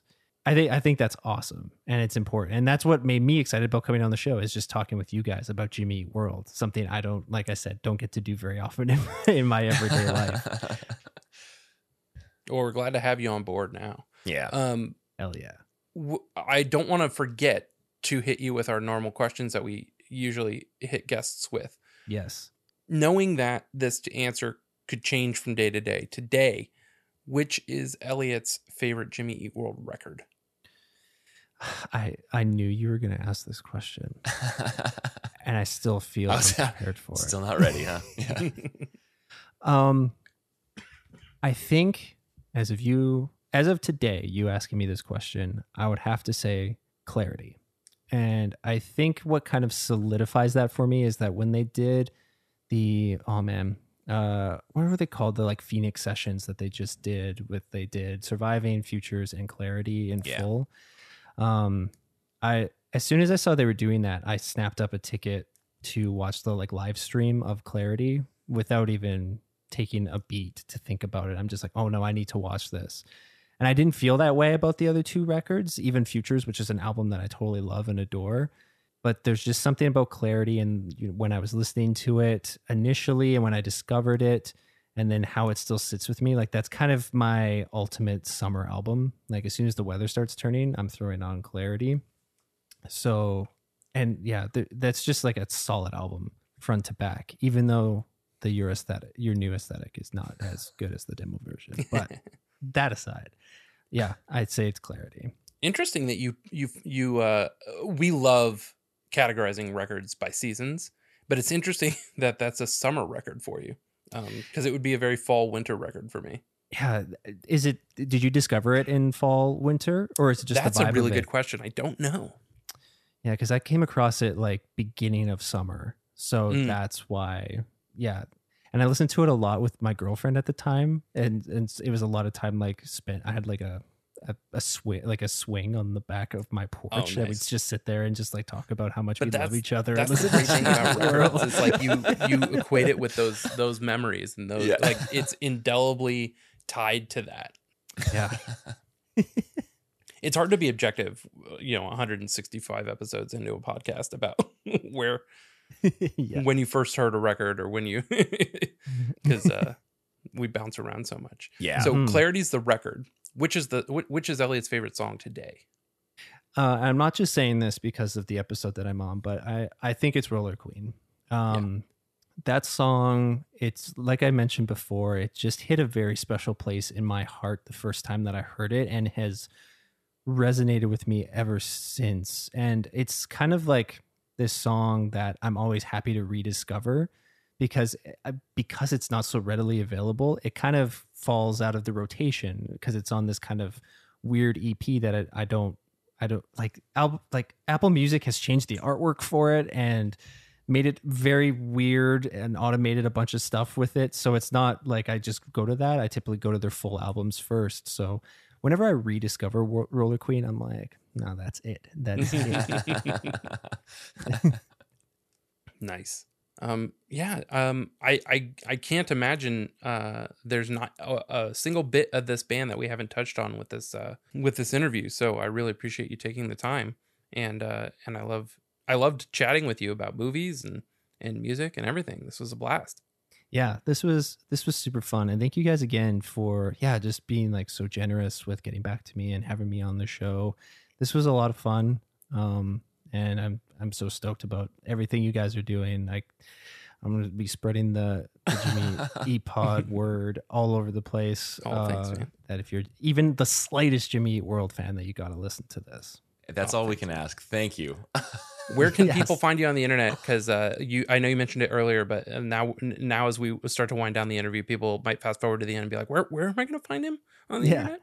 Podcast is called Bad Dad, Rad Dad. You can find it wherever you listen to podcasts. We drop a new episode every Thursday. And we're most active on Instagram, and you can reach us there at baddad.raddad.